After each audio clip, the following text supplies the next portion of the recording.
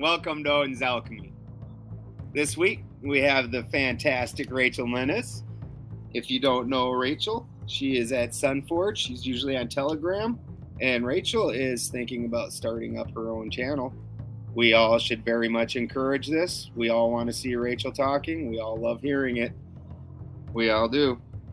And this week, if you didn't catch it on the Rockfin side, I announced I've been invited to go to Flattoberfest this year to be one of the speakers, which obviously I accepted. I wanted to go to Flattoberfest for my vacation anyways.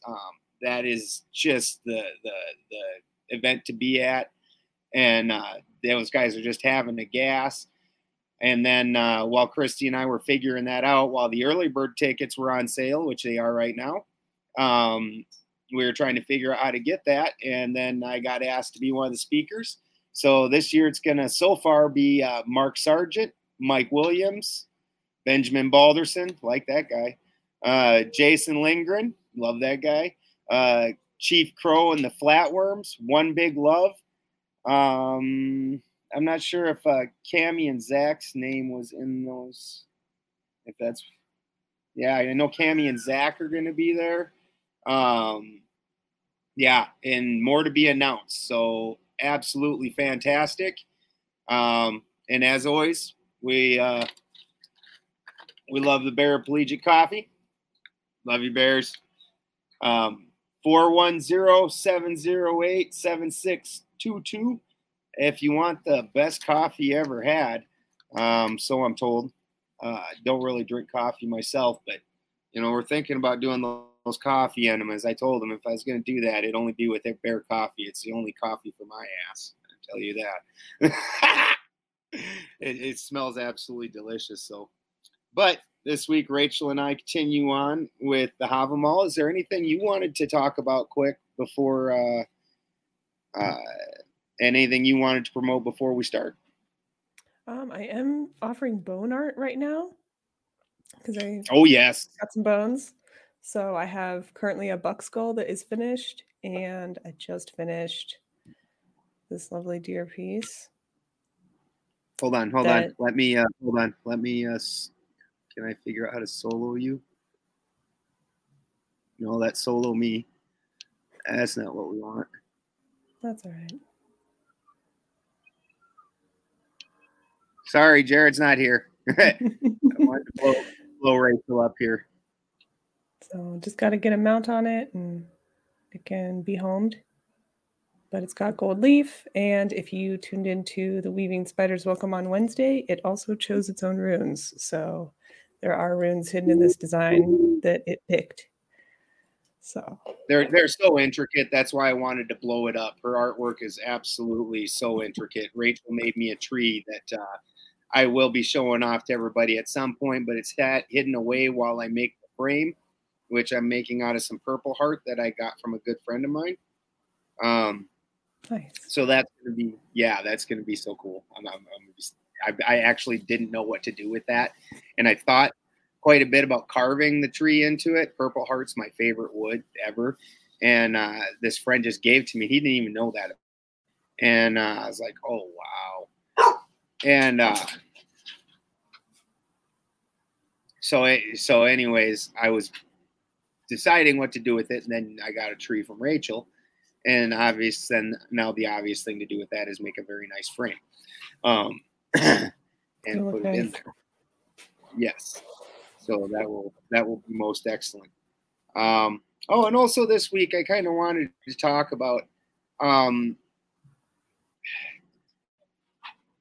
It kind of feels like one of two things. It feels like we're either at the end of the season, where they're going ahead and playing all the season highlights from the last, 50 years or whatever. And they have busted out every emotional program that they can. Currently, we've got, war with Russia.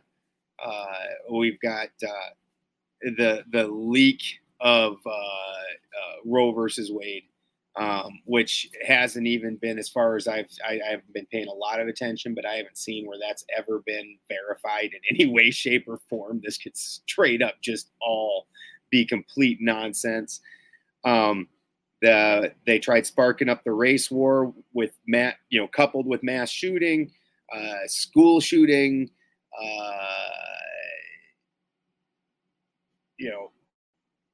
monkeypox. Like they have literally anything and anything that they have used, and those are war, terror, disease. All those things are what they've just cycled over and over and over again in the news for the last however many years in order to keep us put in a position. And it's honestly high time that we push back.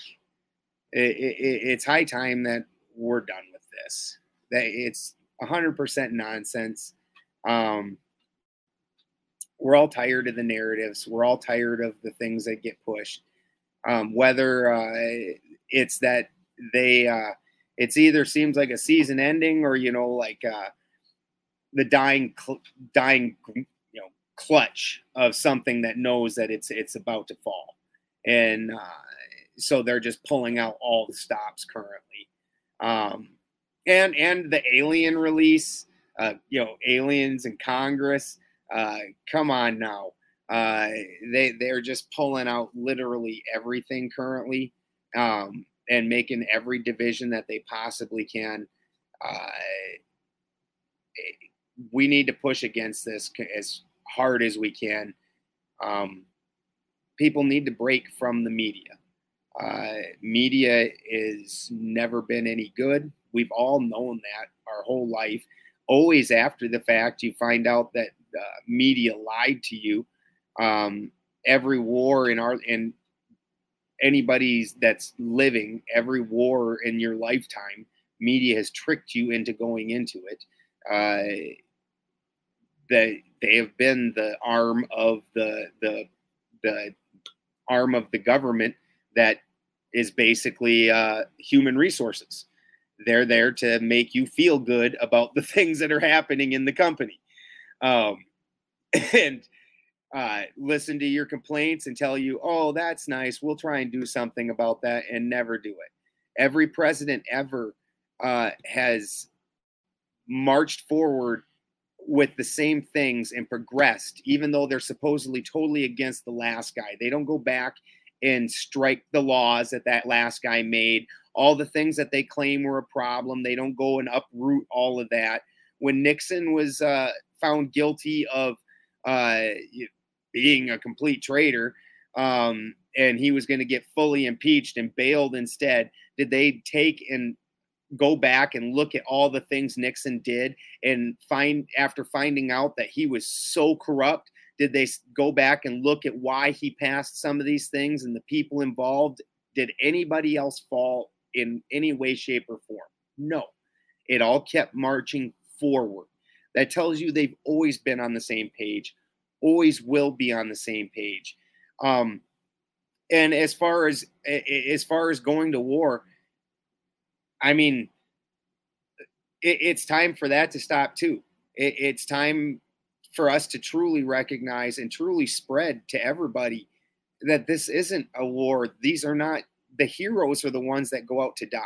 And that's where a big problem in society is and has been for a very long time. They send out the alpha males that are trying to be heroes, even though we know they're not. Even though we know that these are typically wars of aggression in order to steal resources, these people in their hearts, the soldiers, those guys want to be a hero. They aren't going in being like, I'd like to make big oil rich. Like, that is not what's going on. So when they go into these high schools where these kids don't know anything, the same as they did to me, they present them these options. The bullies don't ever sign up.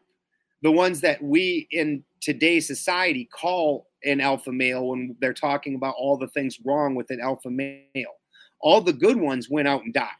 Them were the ones that were competent, that were actually willing to put their life on the line for something, and it left behind the jackasses. And somehow in today's society, that seems to be okay. You look at the last so many presidents and even people that ran for presidency, the number of draft dodgers is shocking. It's shocking. Bill Clinton was a well-known draft dodger. Bernie Sanders was a draft dodger. Donald Trump was a draft dodger. Basically, it seems like if you're not a draft dodger, you need to be a disbarred lawyer, or else you don't get to run for president. That's like the two. So disbarred lawyers or draft dodgers seems to be the only pool that is legitimate to run for president at this point. And I don't see how, even though I'm not pro-war, and I think all the wars that we've done are, I know, because nobody has invaded the United States in our lifetime, in our grandfather's lifetime. War of 1812, something like that was like the last time the United States was invaded. Nobody's ever going to invade our country, so it's always a war of aggression. Always. Unless they're here to hurt you, or they are going to imminently be there hurting you, like their fleet is on your borders, then you are being aggressive. It's a war of aggression. And so, no, am I for that? Absolutely not. Absolutely. But we need to get right about what we're talking about with the soldiers too, because none of these kids know. That's part of why they hit these kids up in high school before they have any understandings of anything. But the alpha male that is missing from society, they send those guys off. And at best, if they live through it and come back, they're horribly messed up and traumatized by everything that they've been through. You look, the highest suicide rate in the world is veterans or even active duty young men, and behind that, it's just men. I think in between like 25 and 50. Like, it's staggering. And part of that is, we all have been looking for direction from somebody else. We're all looking for, like, waiting on some kind of a revolution or something like that, waiting on some Superman or some, key leader to come, some General Patton. And it's time to just start opening your mouth every time. And I know you look like an asshole, and yeah, people are going to shout you down. But when these people come out, we need to not fear sticking our head out. That's been the whole problem. When,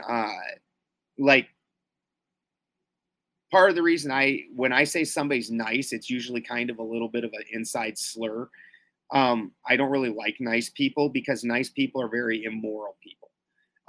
They're willing, in order to keep from rocking the boat, they're willing to just say nice things. It's, oh, well, just be nice. Just be nice. And when that happens, and the funny thing is the ones that end up always winning then is the crazy liberals at this point, because they sit there and say they're crazy, insane things. And then if you say anything contradictory, then they throw a temper tantrum. And then the ones who are just the nice ones are like, well, you rocked the boat. And we need to stop capitulating to these people. We need to stop caring. Men need to start being men again. Part of the whole deal with that balance was men do kind of outrageous things that piss a whole lot of other people off. And then women are like, no, we need to not do that. We need to chill out and get along, because that's what they do. They're about making sure everything goes well and everybody feels good. Well, we went too friggin' far with the feel good thing. So far. And it's going to hurt for a while. Believe me, it sucks being the standout. It sucks being the one that it looks like ruin the party. But at this point, they are throwing their last ditch efforts, and we need to too. That's just the end of that. It's time for the folk to gather up and understand that there's a whole lot more of us than them. You know, even before all this nonsense, most people knew that more than 50% of the country wasn't Republican or Democrat, didn't vote, didn't believe in this system, thought they're all liars and cheats. It's time for us. We have the internet. We have voices. Let's use them. Even if we don't necessarily get along, so what? We don't need to have one overwhelming government at the end of it. We just need to be done with this one. So, yeah. On to Odin's wise words. Here's how we get there. Yes, this is how we get there. Back to a better way, a much better way.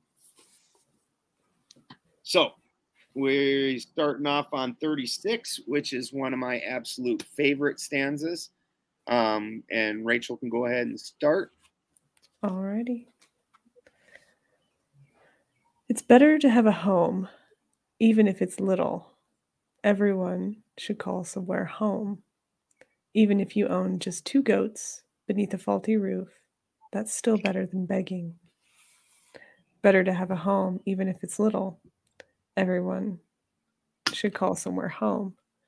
Your heart will be wounded if you have to beg for every meal from somebody else. Never go even a single step without a weapon at your side. You never know when you might find yourself in need of a spear. I've never met a man so generous nor so hospitable that he would not welcome any repayment. Nor have I met a man so giving that he'd turn down a thing offered in return. Do not be so sparing in using your money that you don't use it for your own needs. Often what you save for your children will end up in the hands of your enemies. Many things will go worse than you expect. Okay. Yeah. One's home is best, though a hut it be. There a man is master and lord. Though but 2 goats thine, and a thatched roof, 'tis far better than beg. One's home is best, though a hut it be. There a man is master and lord. His heart doth bleed, who has to beg the meat for his every meal. From his weapons away, no one should ever stir one step on the field, for no one knows when need might have of a sudden on a sudden a man of his sword. So that's a weird twist of phrase. On a sudden a man of his sword. So free-handed never found I a man, but would gladly take whatever is given, nor his goods so ungrudgingly ever to forego what is given him. Of his worldly goods, which he gotten hath, let a man not stint overmuch. Oft is lavished on foe what for friend was saved, for matters go often amiss. Did you stop on 40? Yeah, that's the one that sounds the most different. Yeah, that's what I thought. I was like, huh. And that's why I had to ask. I was like, yeah, it got a little different there. So 36 is one of the ones I speak on quite a bit. It's one of my favorites. When you throw in 37, 36 talks about how it's better to have your own home than to beg, even if it's a simple home, no matter how simple. And this is something that's super lost on today's society. Super lost. We all want to go into the pre-made, I'm going to go live off grid. Here, I'm looking for a home that's got solar and water, and somebody else has already done all the work, and I'm just going to keep comfy living. And that's, as you're living in that life, it's so much easier to expand out and add on and make things slightly better than it is to just start from scratch and just try and make all this up. But either way, people want to just have it all done. And it's way better to live like this, even simply. Like when I first lived off grid, we had to go down to the river. We'd load water up into a 55-gallon barrel, and we'd put that on the back of this little buggy, and we'd haul it all the way up the mountain. And then we'd sit and we'd run that through a little cycling pump and warm it up. And then we'd put that little cycling pump onto a shower head and sit there and shower and, go down and fill it up for drinking, whatever. Life was rough, and everything that we did since then in between made it infinitely better. Like I remember when I got the kit, put a window in the kitchen right next to the sink. And we didn't have any windows in the house before then. And Christy was so happy with that. And I mean, she talked about it for weeks. Then those changes really are meaningful. They make a difference. You appreciate the life. And then also you're able to maintain it and take care of it because you're the one that did it. So things aren't such a huge loss when there's a problem. You just go ahead and go fix it. You weren't making payments, aren't paying rent, so you don't have that many bills, that many needs because you're living simply when you're doing like this. So you don't have to come up with that much money. And here's the third, when you add in 37, where a man has to beg for as every meal. Don't people find it a little strange that a paycheck is the only thing in the world that the services performed? Like if you want some services, you're going to pay for it before you get your goods, but they're going to make you work a week, 2 weeks. And then you're like, oh, I hope I get my check today. Oh, are the checks in? You are a beggar. This is money is yours. You earned that. Why are you begging? Like if you want to get some plumbing done on your house, they're going to be charging you right away. They're going to make sure that they get some money up front, so they aren't trying to beg for their work money at the end. And they'll leave a lot of times a gap at the end, but or like you go to the mechanics, they aren't letting your car leave that building without getting some money. That's not happening. They're keeping control of that situation. As an employee, as somebody who's going and living off under other people, you hope that they have a paycheck. You hear about companies all the time that, last week they didn't have enough money for payroll and blah, blah, blah. How do you not have enough money for payroll? That's my money. So you just stole money from me for a week. And it's not like there's repercussions for these people ever. You are literally a beggar for your own money, and how horrible. Yeah. All of that should be calculated ahead of time anyway. Yeah. Right? Yeah. Technically. Absolutely. Your There's employees no room for that. Yeah. It's absolutely insane. So, I mean, and I understand that feeling. This is part of why I've always been willing to live as simply and as rough as I did and have and do. Because that's much better to me than begging somebody or going to some association and saying, can I do this on my land? Can I do this or that? Even where I had to let the county come in and prove to them I wasn't growing because this property had a ding on it from the previous owner. Like it was tooth grinding to let somebody come into my property and I'm not growing. Like, I'm like, look, I'm not even set up for it. I've got animals everywhere. They would eat everything. I can't even grow a food garden yet. But it's still teeth gritting. Like, this is my land. Why would, what do you get to say what I do on my land? And that's the whole deal is this is the only place in the world where you get to say. And that's why it's such a big deal. Why it made it twice. It said there a man is master in lore in my copy anyways. Twice. It's like, that's such a big deal.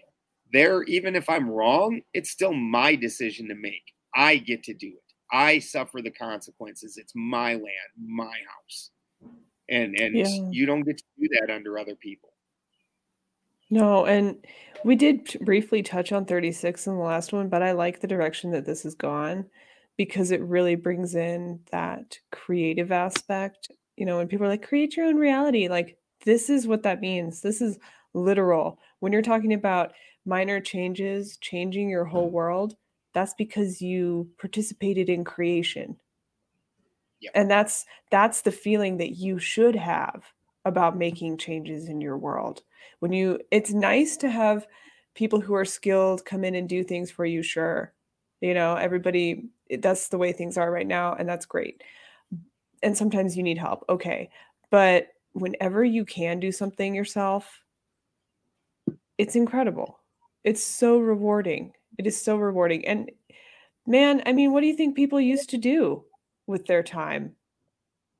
They Yep. created their world like in a very literal and real sense. And we've just slipped into complacency. It's like things are convenient. My grandparents talked about things that changed in their lives, and they grew up, 50s, 60s on farms. So, Yep. I mean, I can understand having some conveniences like, oh my God, I have so many other things to do than this task. Washing machine, thank you.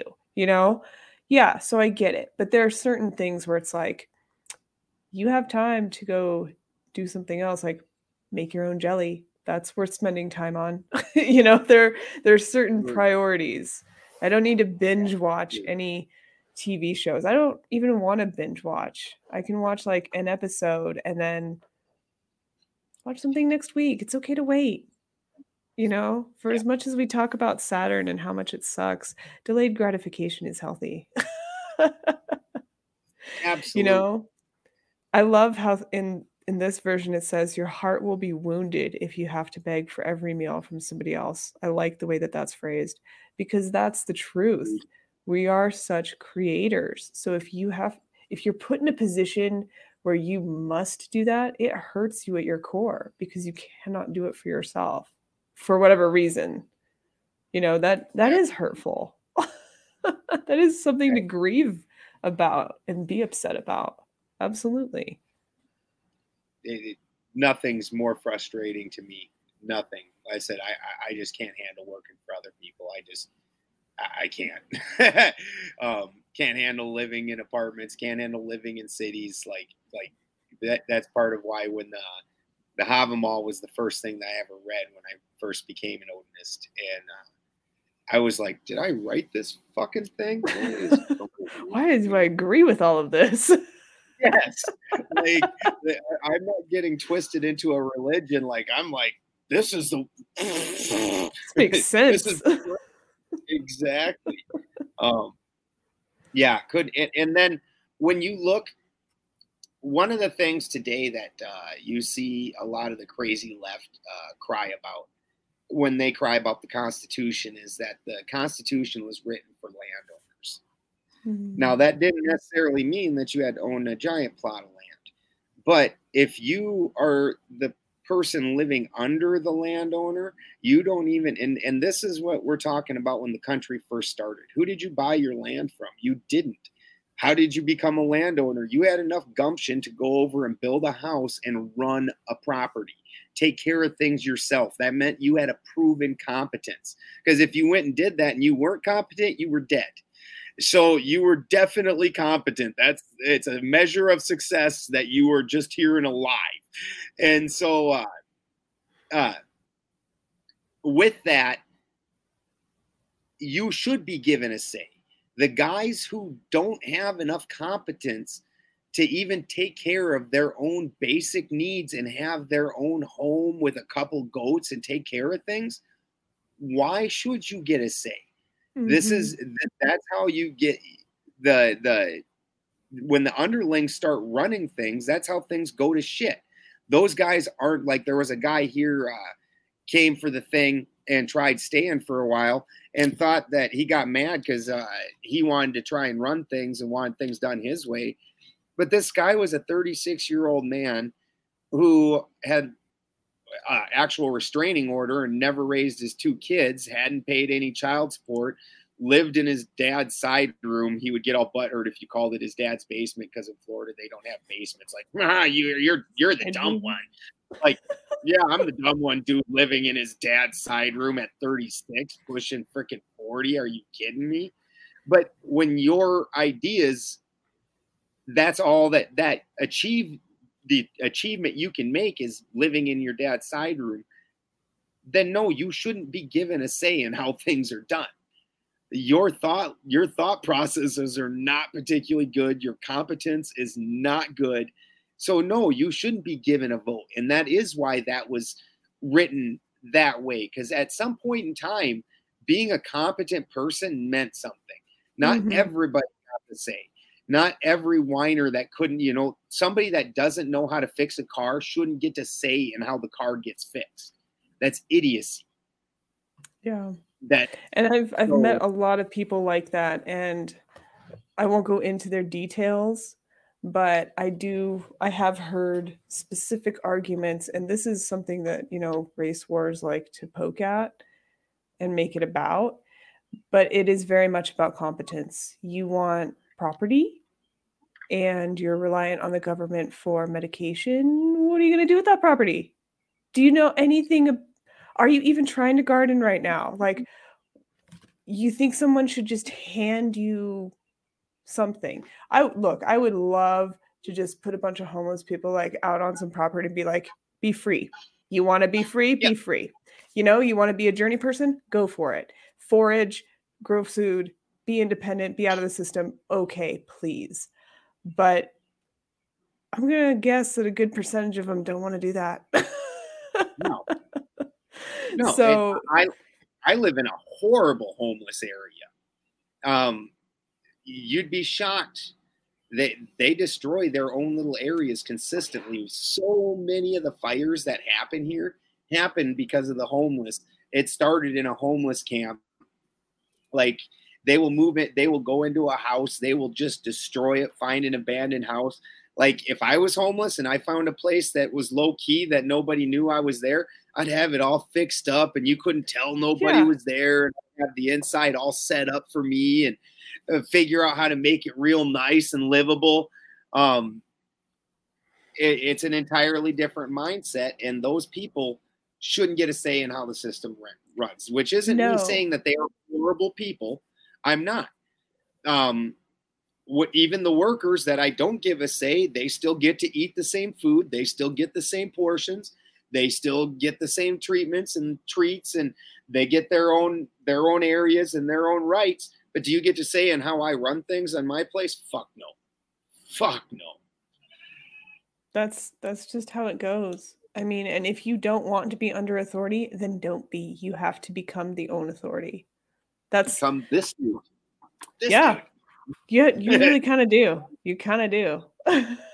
Yep, or else your heart's gonna bleed because things aren't gonna be your way. Yeah, and to say it that way, I think a lot of pushback that I have gotten and do get is, Rachel, it's not that easy. Okay, maybe it's not easy, but it's that simple. These are simple concepts. So maybe making the changes and taking the steps is a challenge. Yeah, it's going to require a lot of you, but it is that simple. The answer is not brain surgery. It's not whatever we call, whatever we like in the most difficult situation. You're going to have to develop some will. Yes. That's all it is. Yeah. A little bit of will. You do. Yep. So let's see here. 38. From his weapons away, no one should ever stir one step on a field, for no one knows when might have, and that's where it gets that real weird turn of phrase. But it's just a basic concept, especially back then, that you always kept a weapon. You didn't know when you were going to be in danger. It's a very, I would love to hear what a heathen from complete pre-Christianization would think of the society that we have let ourselves become, where most people walk around with no type of weaponry whatsoever. And at best, you're going to scream rape, you're going to scream fire, you're going to, there's even that, Haney has that thing she talks about where, women need to scream fire instead of rape because nobody will come running for rape. Like, if you allowed these people to arm themselves, then that kind of thing wouldn't be such a big deal. It would still happen, to be sure, but the same as what is it, Switzerland, where they're supposed to, every citizen's supposed to own a weapon in their home, and they have like no home invasions whatsoever because everybody's got a gun in their house. Where on the flip side, Australia, when they gave up their weapons, yeah, gun crimes went down, but rapes went up, home invasions went up, every other meaningful crime that we're all against as a basic society. Don't steal, don't rape, don't hurt, and don't kill and hurt other people. Those are just kind of the basic things that everybody pretty much agrees on. And all those went up. Not a good plan. And people are like, we feel helpless when we're bombarded with all these situations that we have zero say or power in. We feel helpless, because we literally don't have a way to defend ourselves. Like literally. Like, duh. Of course you feel helpless. And we just haven't gotten to the point of frustration where, like, take the Palestinians. When you see those people chucking a rock at a tank, that wasn't his first choice of weaponry. He wasn't like, doesn't work. Oh, we have a missile, we got some grenades, a rock. I like rock. Like good old fashioned. No. Granddaddy. It supposedly killed the first Christian or Abrahamic man, the first Abrahamic murder. It's good enough for me. We call it the old fashioned. Well, and I imagine, it's like on my Telegram, we've been reading the Book of Five Rings. So we've been going through martial arts, and the way of the warrior type of thing comes up. And I would imagine that people, any old warrior would have the same mentality. It's not about going out and starting anything. It's about stopping it. It's about being able to defend yourself if an occasion arises and being able to handle yourself in that. It's more practical than it is aggression for people who feel aggressive. Yeah, 100%. A movie that showed that very well was Ender's Game. Is that what it was called? Ender's Game? Where that kid and the bugs. The aliens? Yeah, the aliens. But the kid, the one they chose to be the general, was the one that would go overly aggressive sometimes. And they're like, why did you do that? And he's like, because I wanted to stop all the fights that are coming. He really didn't want to fight at all. That was actually the thing he was trying to stop. Was future fights, and so this extra violence right now would then be, it's a net negative right now, but eventually be a net positive, because future events that would have been violent will now not happen because of this. So eventually it's a net positive. Very interesting, and that is a very warrior mindset. I'm not doing the things I'm doing because I want to do them, which, once again, this is where I have such a problem with the wars of aggression, where we're going over and claiming anybody's some kind of a threat, and nobody's a threat to the United States, not in any way, shape, or form. That the idea is just insane. So any war that we're in is a war of aggression. We're going around bullying other smaller countries and weaker countries. It's horrifying.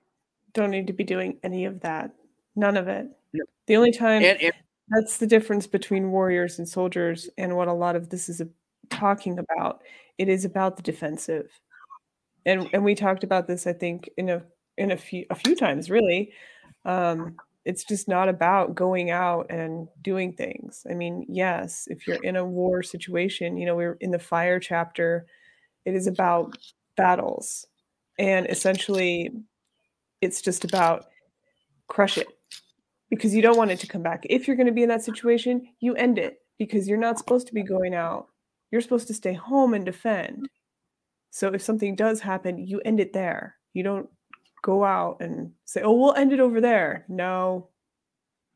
no, then you leave your home base like wide open and stop doing that. Absolutely. Yeah, Absolutely. it's a mess. It's a total mess. And we don't want that. No, At the end no. of the day. I've had too many friends, go overseas for these things and just come back a total disaster. And I mean, even some of my elders aren't exactly excellent for it, even if they think they do. If they think they are, it's like, no, this is not something we should glorify or worship or celebrate. I'm sorry, I'm not going to celebrate it. No. And then we call them terrorists. Well, we're the ones over in their countries with an act of aggression. That's not called a terrorist. That's called, they're defending. That's their land. Why are we there with guns when they shoot at us? Because we're there with guns and missiles and everything else. They aren't being the bad guy. It's insane. And this is part of why you don't leave home without a weapon. Like these poor people. I saw a documentary once on Afghanistan when we were at war with Afghanistan, which we kind of still are, whatever. That the majority of people, like they went out to different areas like where I live, and a lot of those people didn't even know that they were at war with the United States. Like, what? Yeah. What are you even talking about? This is all, these people, they're never going to come here. They don't all hate America. The ones on the news that they showed you sure do. They probably have a reason. Right. Exactly. Which once again, and then the ones that were half the time, the ones that were fomenting any kind of a rebellion anyways, were all CIA trained anyways. So, and we always end up finding that out. No. Shenanigans. Like we've got a double. I don't even know how the little girl's getting out because that fence is like 6 or 7 feet tall, and she's like a foot tall. And I mean, she just magics her way out of it, and now all of a sudden the boys are getting in it, and she's out again right now. Speak of the devil. Like it's like, yeah, just absolutely ridiculous. But this is a completely lost. Yeah, this one is completely lost on our society. The keeping yourself. We're such a society that's believes in law and order, even though we all know that everybody that runs it's criminals, and the police are just paid thugs for those criminals. That's the other problem. Is like some people who are arming themselves don't have any good intentions. Like, and they seem to make it a cultural thing where it's like, oh, I'm packing, I'm, whatever. And it's like, first of all, who cares? Second of all, don't be aggro. It's not the point of carrying a weapon, is to no.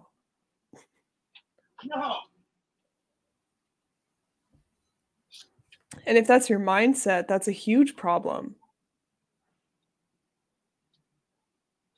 Like if you think you're so awesome, it's a tool.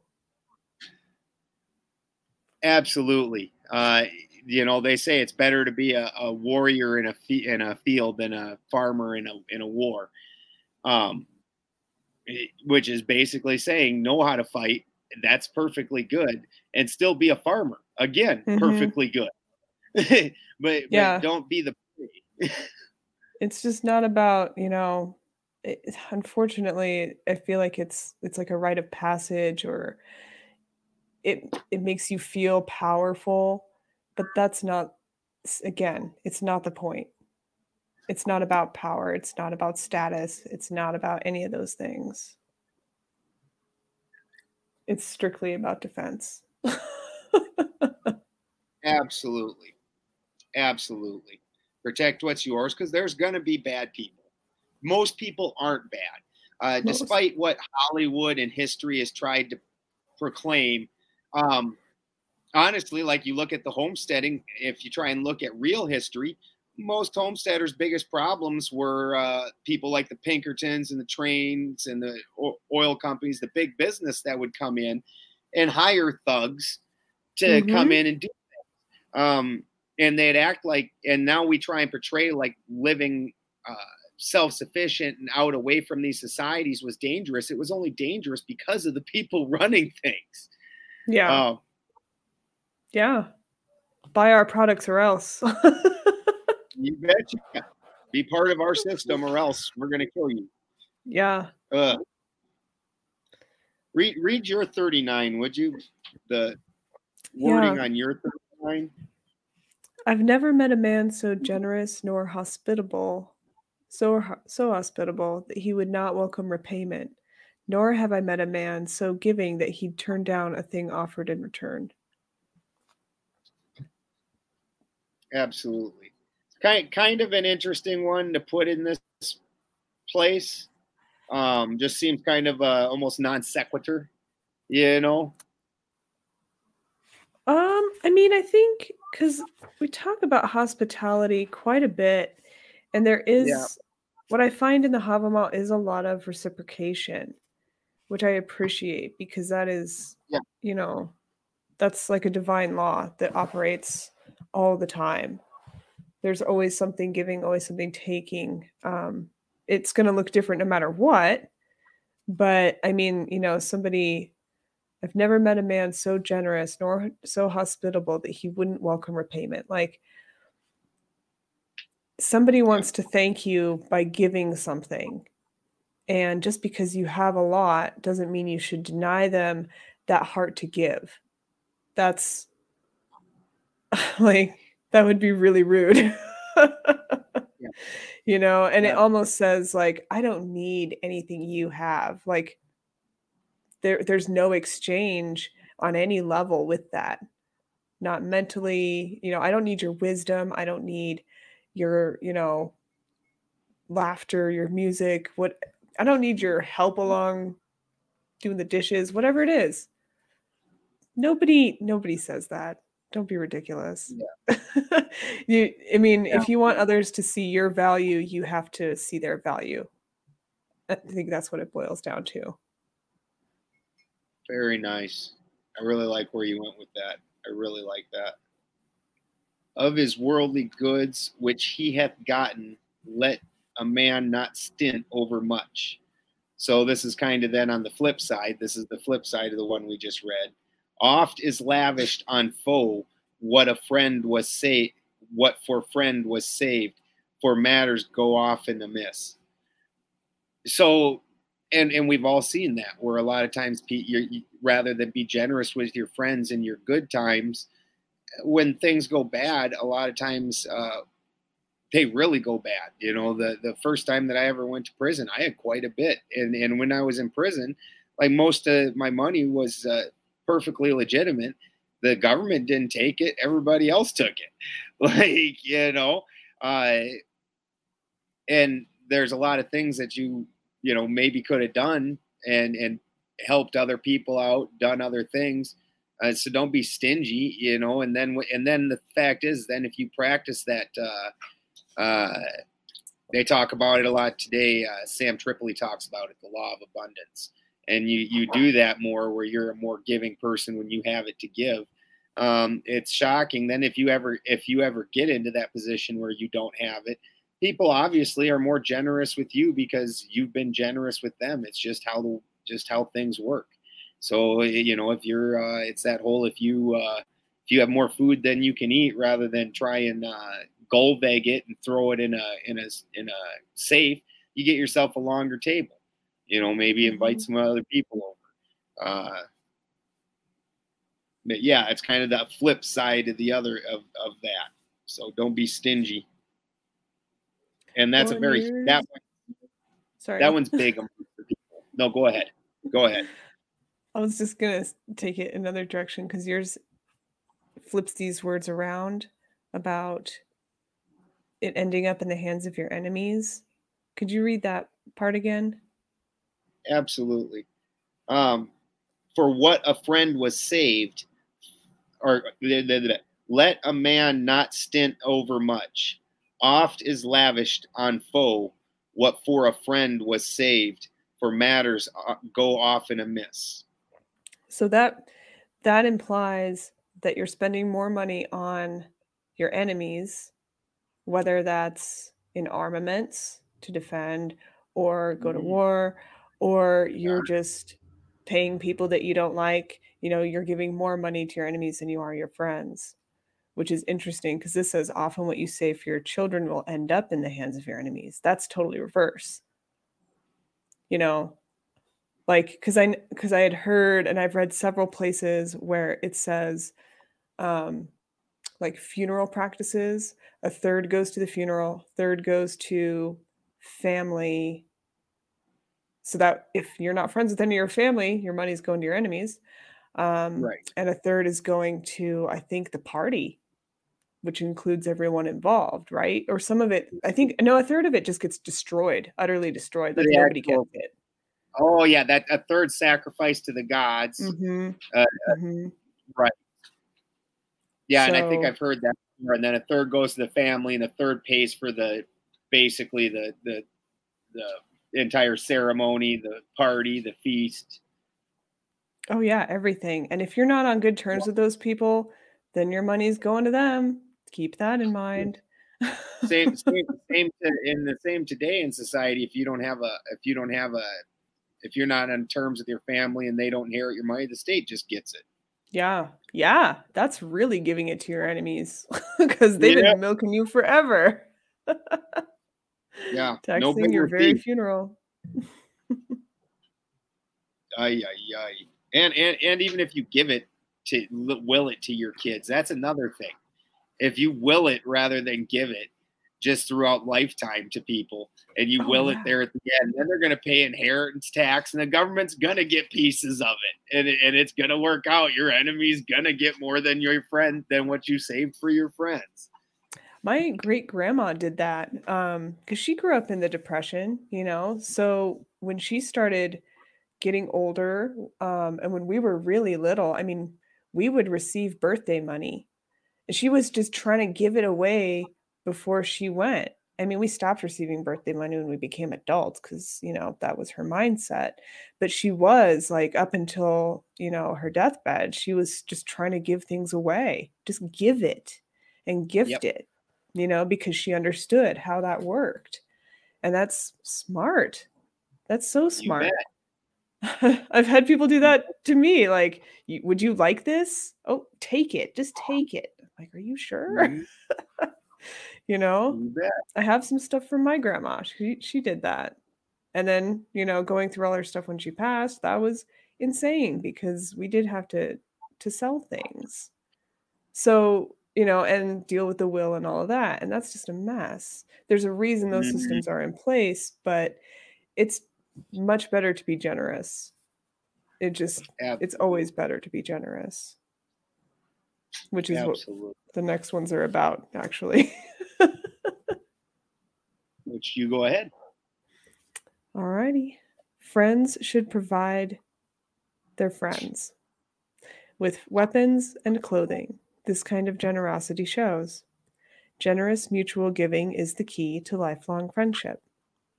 Be a friend to your friend and repay each gift with a gift. Repay laughter with laughter. Repay treachery with treachery. Be a friend to your friend and also to his friend, but never be a friend to the enemy of your friend. If you have a good friend and really trust him and want good to come from your friendship, you should speak your mind with him, exchange gifts, visit him often. But if you have another friend and you mistrust him, but want to benefit from him nonetheless, you should speak to him kindly, flatter him, and repay his treachery with your own. It's like, basically, don't change. Don't change what you're doing. Yeah. Love it. Love it. With weapons and weeds, should friends be won? Gotta hit that peak pipe. You're not wrong.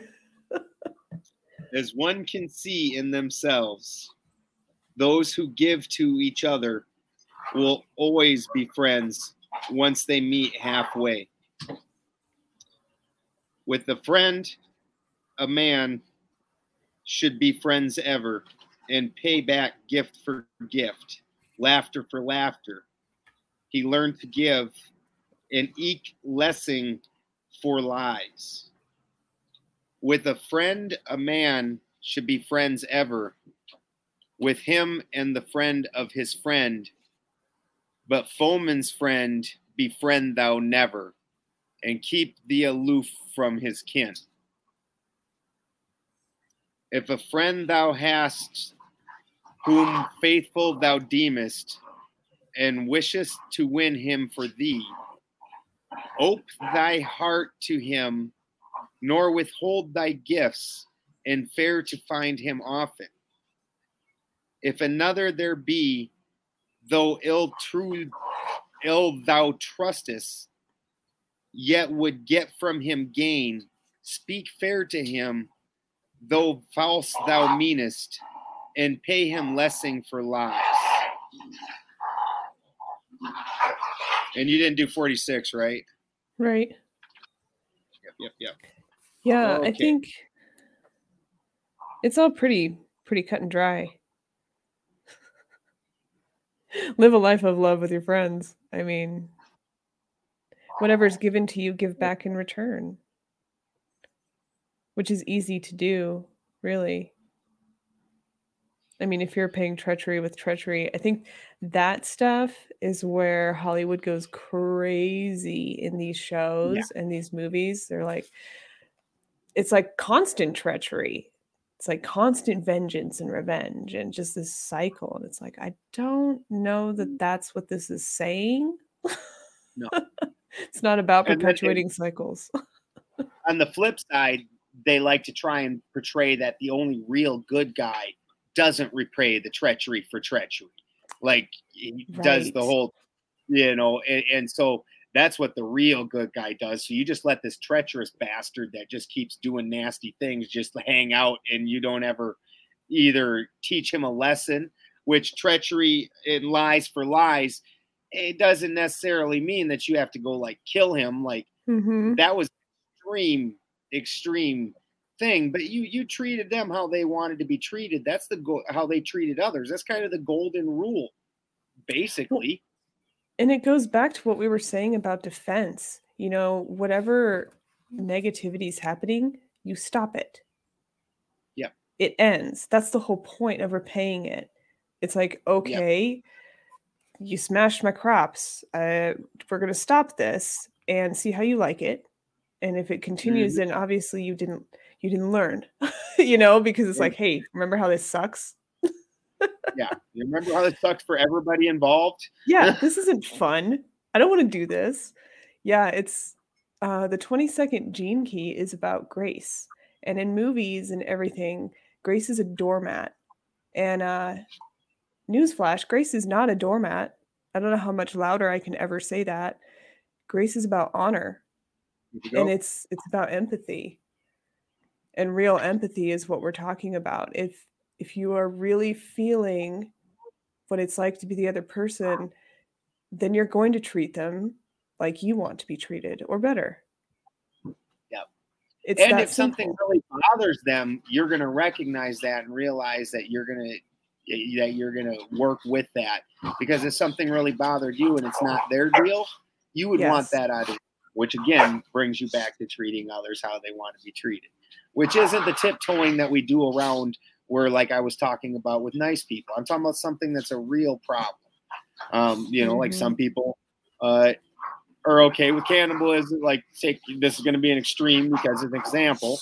But if one group's okay with cannibalism and the other one's not, well, I don't fucking eat us. That's not cool. And we're not cool with that. We're not cool with that. But if you want to do that over in your own thing, just don't eat us. Right? It's like, just go over there. Yeah, I like what you said, because in 44 it says, if you have a good friend and really trust him and want good to come from your friendship, you should speak your mind with him. And that's the truth. That's transparency. That's honesty. That's, you're not letting problems fester when you do that.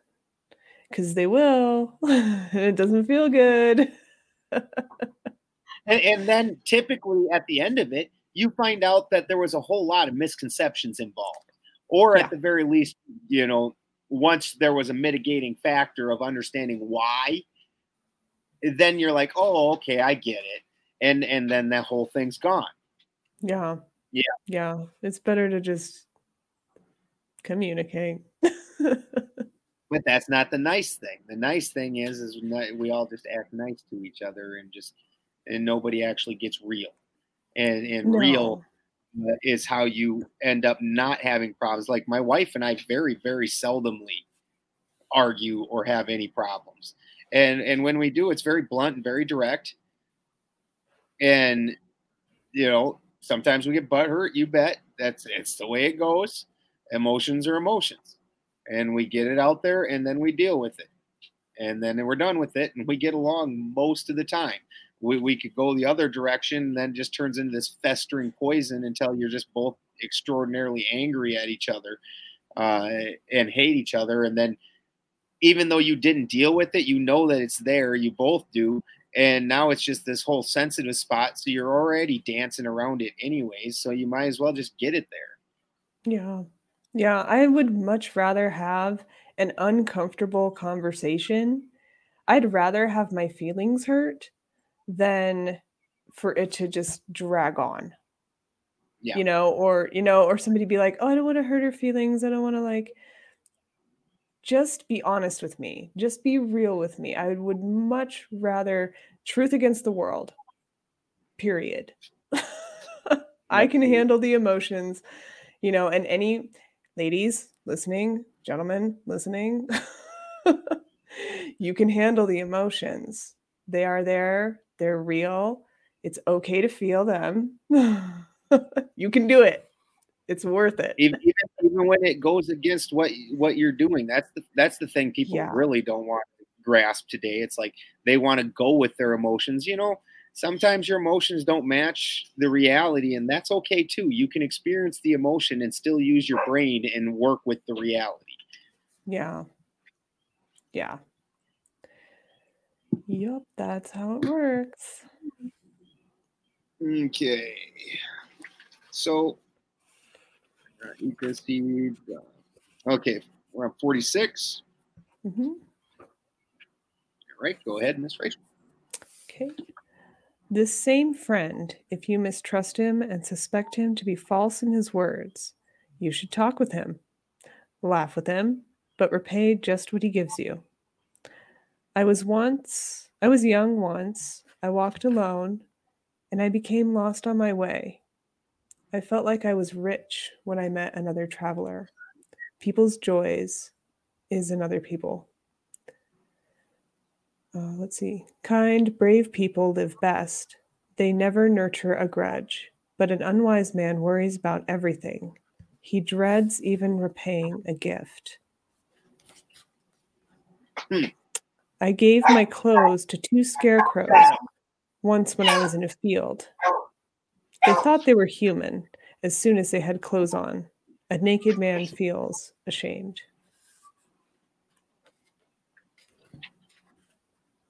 Uh, 50.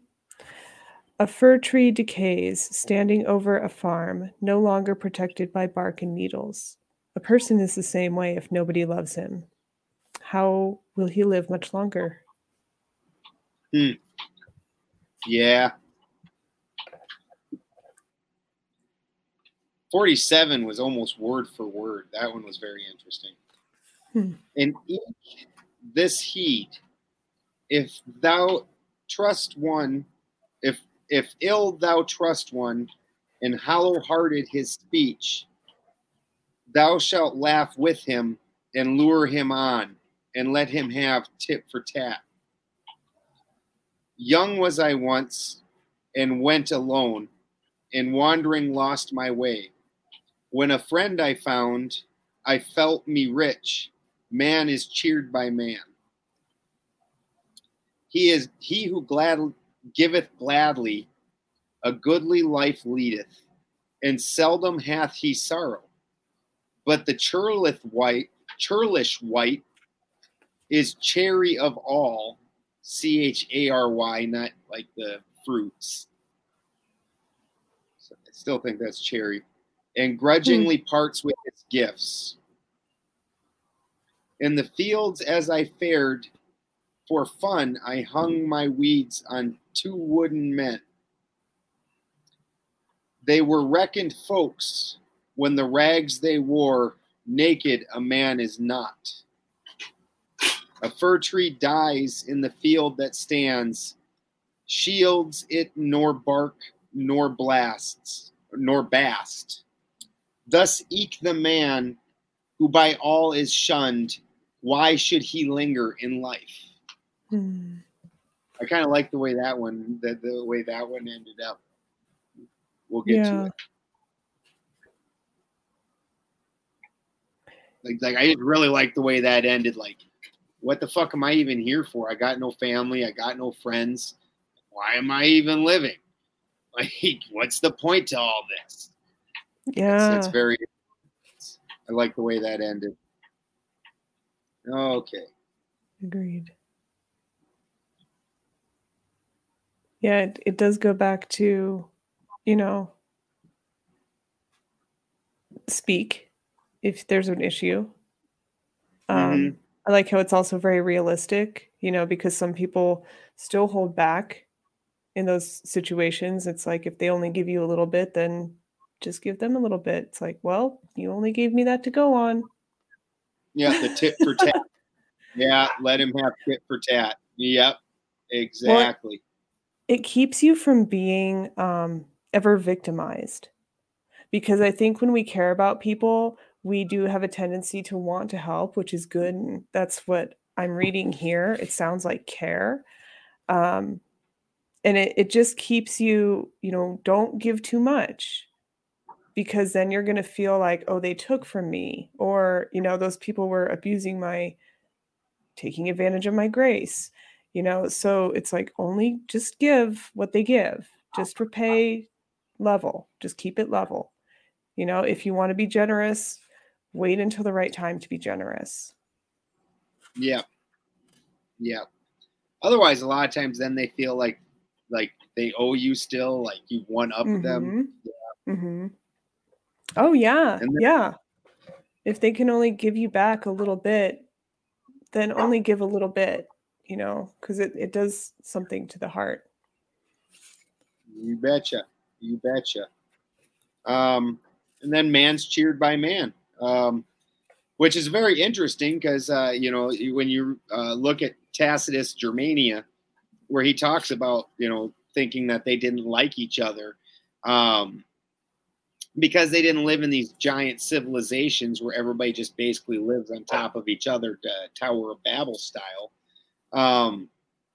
So their thinking was, because they didn't live like that, but here very specifically is this very specific understanding of man is cheered by man, that a lonely life without other people, that is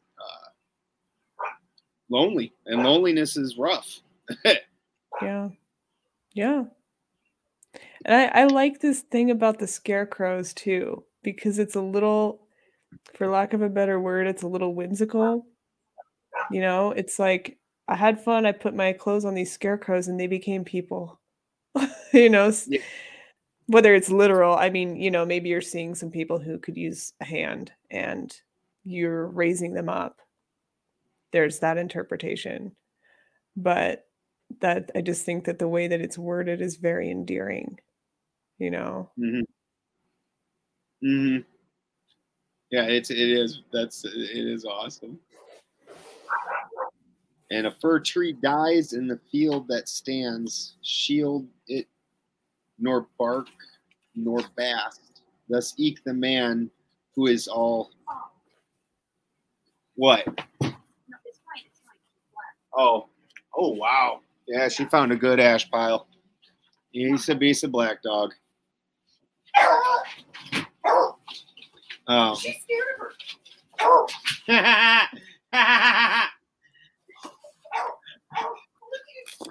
Everybody's got to see this. Like, So Issa likes going out and rolling in burn piles after. Oh my gosh.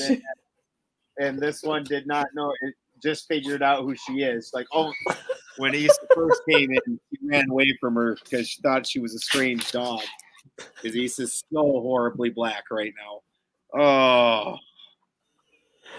Dogs are weird. Yeah, she loves them. If we burn a fire, she will immediately the next morning go over and roll in it. She is just so happy to be rolling in it. That's great. But yeah, and we already kind of went over 50 again. Mm-hmm. You know, I really like the way mine worded it. Who by all is shunned? Why should he linger in life? You know, you got no friends. You got nobody that loves you. What are you even doing hanging out here? What's the point? Yeah, I like the way yours is worded too. Lonely ghost of a person. Yeah, that's some rough stuff. And with that, I believe we're about at the end of the first hour. We did not get through very darn much on this one, but we'll try and concentrate on that a little better here in the second hour. So with that, we're going to say goodbye to YouTube and Podbean and all the podcast apps and Odyssey and everybody. And come on over and check us out at Rockfin. If you want to just watch the show is always free. You just click on the link. You don't have to do anything else. If you want to come in and chat and leave some comments, tell Rachel how great she is, then all you have to do is sign up the same as you did for YouTube. And if you want to get all the premium content, which they are pulling down quite a bit, they just got Eddie Bravo, Santos Bonacci picked up in there. They got Sam Tripoli, Brian Callen, all kinds of people in there now. You get access to all of their premium content for that $9.99 a month. And if you do it under my name, I did find the list. So on the next one, all those people are going to get mentioned that have done it under my name. And I greatly appreciate it. You guys are covering the internet. You don't even know how much that means. That's just absolutely huge. We love you guys. But if not, just come and watch and share the information. So love you guys.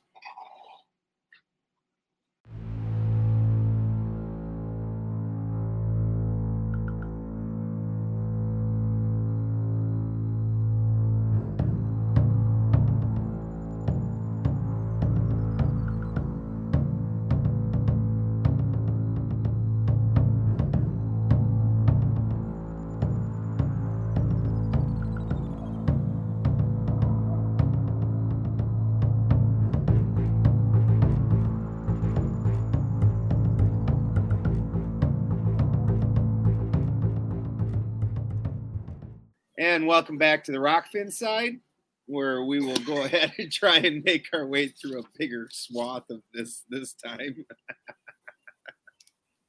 Cross your fingers, folks. Yeah, I wouldn't bet on it. Go ahead, Rachel. Alrighty. So with what is your shirt? Eleviti. Huh. It's a band. Neat name. Yeah, they're like Gaulish folklore, folk rock, folk metal. Oh, I like that. Yeah, it's good stuff. Right. The friendship among false friends burns warmly for 5 days, but then it's extinguished by the 6th day, and the friendship is over.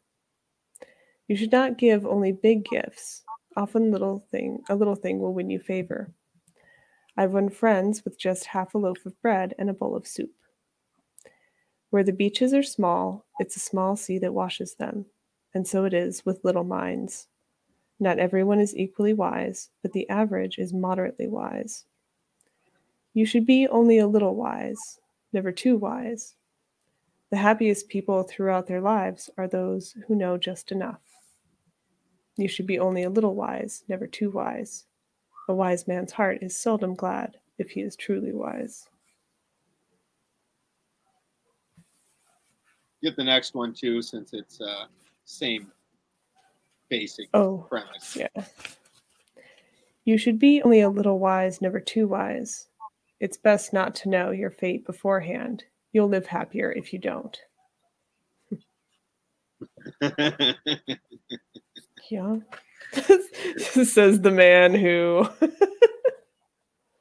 yeah, the wise word fate. from Odin is like, I know my fate, and fuck that. This sucks. Yeah. Then fire hotter for 5 days burneth. Love between friends that are false. It dieth down when dawneth the 6th. Then all sweetness turns sour. Not all great things needs give to a man. Bringeth thanks oft a little thing. With half a loaf and a half-drained cup, I won me oft worthy friend. A little lake hath but little sand, but small the mind of man. Not all men are equally wise. Each wight wanteth somewhat. Middling wise every man should be. Beware of being too wise. Happiest in life, most likely he who knows not more than is needful. Middling wise every man should be. Beware of being too wise. For wise man's hearts is happy seldom. Is too great the wisdom he won. Middling wise every man should be. Beware of being too wise. His fate let no one beforehand know, who would keep his heart from care. That's the first stanza is very interesting, and it is we've all experienced that where you meet somebody, there's a fair infatuation stage where they're like the fucking coolest thing ever, no fire burns hotter for those 5 days. This person's just awesome, and then all of a sudden one day you just are not friends anymore. It's like, and you just can't even stand each other. It's a fairly amazing thing. Like, those aren't really the vibes. Not frequency. Sorry. Yeah, we've all experienced that. It's just a very interesting thing. Then 52 is just kind of a balance from everything from before that. A lot of the verses before that where it talks about giving and taking and things like that. And this is kind of, hey, you don't necessarily have to go out and give somebody something overwhelming all the time. A lot of times just a little something. Somebody needs a cigarette, they're standing there, or a bite to eat or a drink or something. That's they're going to appreciate that in reality often more than what a person's going to appreciate when you go out and get them something extravagant. I mean, we've all been there where you spend 3 hours in the store getting your kid, picking out this perfect thing for your kid and spending all kinds of money on it, and then they appreciate the box more than they did the gift. That's the prime example. Yeah. Yeah, that's the truth. Keep it simple. 53's I like 53 a lot, that not all men are equally wise, but everybody knows something. Don't entirely discount anybody. Every single person on this planet knows something you don't know. That's just a fact. Yeah, that's the truth. I like that it says, where the beaches are small, it's a small sea that washes them. And so it is with little minds. It's like, yeah, it's just, sometimes it's just the way it is. It's their environment. It's what they do. It's not a big deal. Really. And from these next lines, it's easy to see, and we all know those people. Typically, those simple people are very happy. They don't need much. They don't, where we've become this society that requires we can't be Monty Python or you know, anything like that, where it's just kind of real simple silliness and be amused by that. We need to be amused by something extravagant. Yeah. Right. Yeah. And not to like knock on anybody in the community, because I love this community very much. But let's be honest, truthers. Are you happier knowing all the things you believe you know? Right. Because it's a lot. It's a lot. And I mean, when we started reading this Edda, I mean, the seer is testing Odin's wisdom. And what kind of stuff is she asking him? Do you know the creation of the world? Do you know how all of this works? And the more and more you find out about how all of this works, you become wise. You know, it's gaining knowledge and intellect. That doesn't always mean you're intelligent, but you know, you have a lot. That's a lot to walk through the world knowing how things work. That's why we're talking like, I don't want to work for somebody else because you know how it works. People who are not that wise, according to Odin, some of them are happy just doing what they're doing. And we belittle them and call them NPCs. And it's like, that's probably their role. They might have come here just to do the thing. They're like, I'm just going to live life. I'm not getting into any craziness this go around. You know? You bet. You can look down at burger flippers, but when you go to buy a burger, they're needed. You sure appreciate that they were there, so somebody's got to fill that role. And that person should also be happy. Some of those people are never going to rise to anything else. And, you know, some people are going to be perfectly happy with that. And that's just fine. That's just fine. We we can't all be the hero of the story. We can't all be the president. We can't all be the winner, the top achiever, or anything like that. And that's okay. Yeah. Yeah. And if you want those people, you know, we think that wisdom equates to action. Like if we could educate them on what's going on in the world, I mean, that might just break their world and they might not know how to act. Exactly. You know, you look at so many different series. The most wise are the slowest to act, because the more wisdom that you have, the more that you understand. There's so much more nuance to the world than the black and white simplicity. And as soon as you start adding nuance, the nuance goes both ways. And all of a sudden that black and white disappears and you're like, yeah, but this is all gray. And so it starts becoming a lot harder. You have to start accepting things more personally. It becomes more of a, and this is part of why that religious zealotry, it has such a nice appeal to it. And the same thing for any type of zealotry, because you're not liable for your choices at that point. You can totally get behind something because it doesn't matter. You aren't having to worry about fucking things up because you've got a leader, you've got a system of some kind. It's easy to be a zealot in that. Being wise and making decisions and understanding a lot of things, that's not easy. That's hard. And then the more you start understanding the world, you understand that, like, when I talk about there's no good or no evil, good and evil would be a lot easier. If I had a definitive answer on one way or the other, it's so easy to do that. Well, of course, choose the good. I'm a good guy. Of course, choose the good. It's that simple. When you take that away, now things become a lot harder. And with that, you lose a lot of the just sheer easy happiness that you would have had.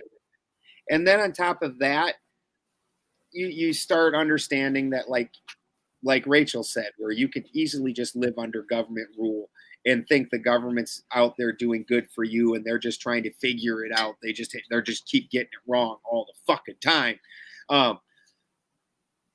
It's easier to live like that. That's where you've got this divine caretaker and the system's good, and all you got to do is work hard and put your head down and be a good American, and you're going to have a good life. And if you believe that, and that's an easy, simple life.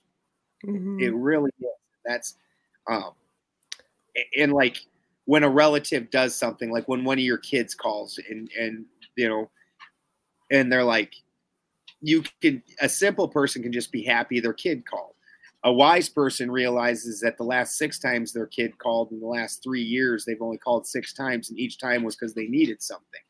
So, you know, then that wisdom is, all right, why are you calling? You know, now there's not any point anymore in that call. You're like, fucking, I know you're only calling because you need something. You're in a pinch. It's the only time you call me. So that's the wisdom of it. And wisdom a lot of times does not equate into joy. Right. And I think what we really wish for those people who have a simple life is just that they upgrade their standards. Just a, right. You know, just a little bit. Just be smart enough to defend your territory and treat people kindly. And that's really all you need them to do, right? They don't really need to be surrendering their power. And maybe that's really what the heart is behind wanting to educate them. But really, when they have that simple mindset, it's better to just empower them to continue to live a simple life.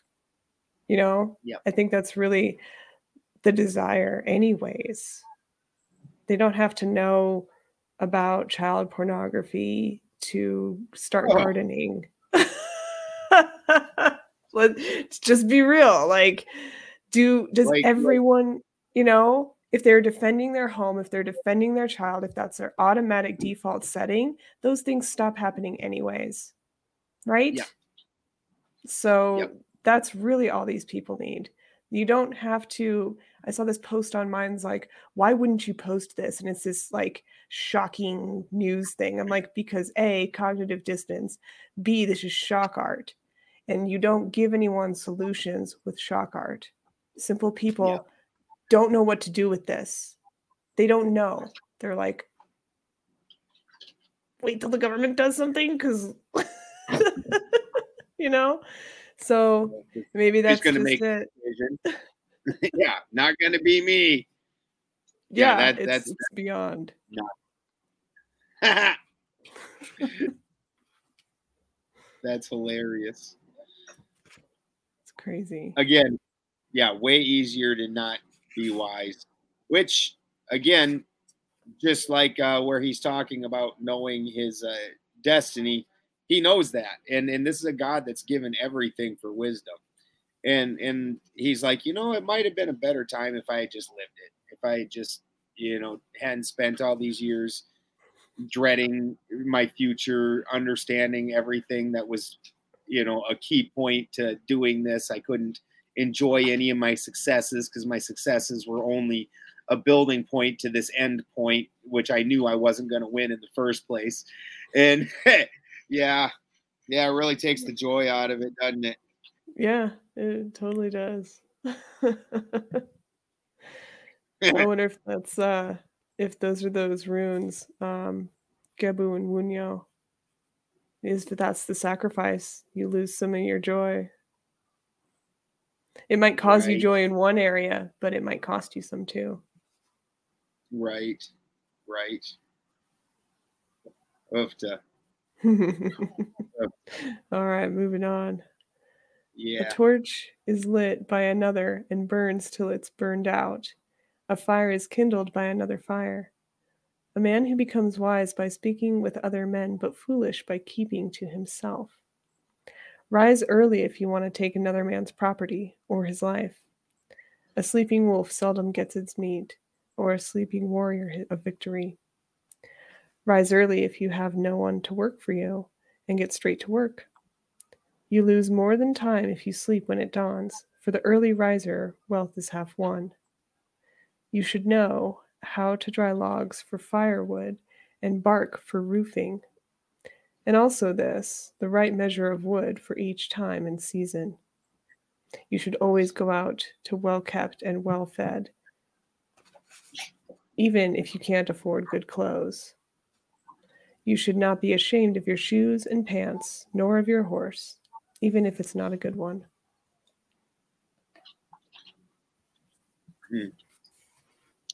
This 57 is Joe Hildreth is a good friend of mine that's also a heathen. This is one of his favorites. Kindles brand from brand and burns till all burnt it is. Thus fire is kindled from fire.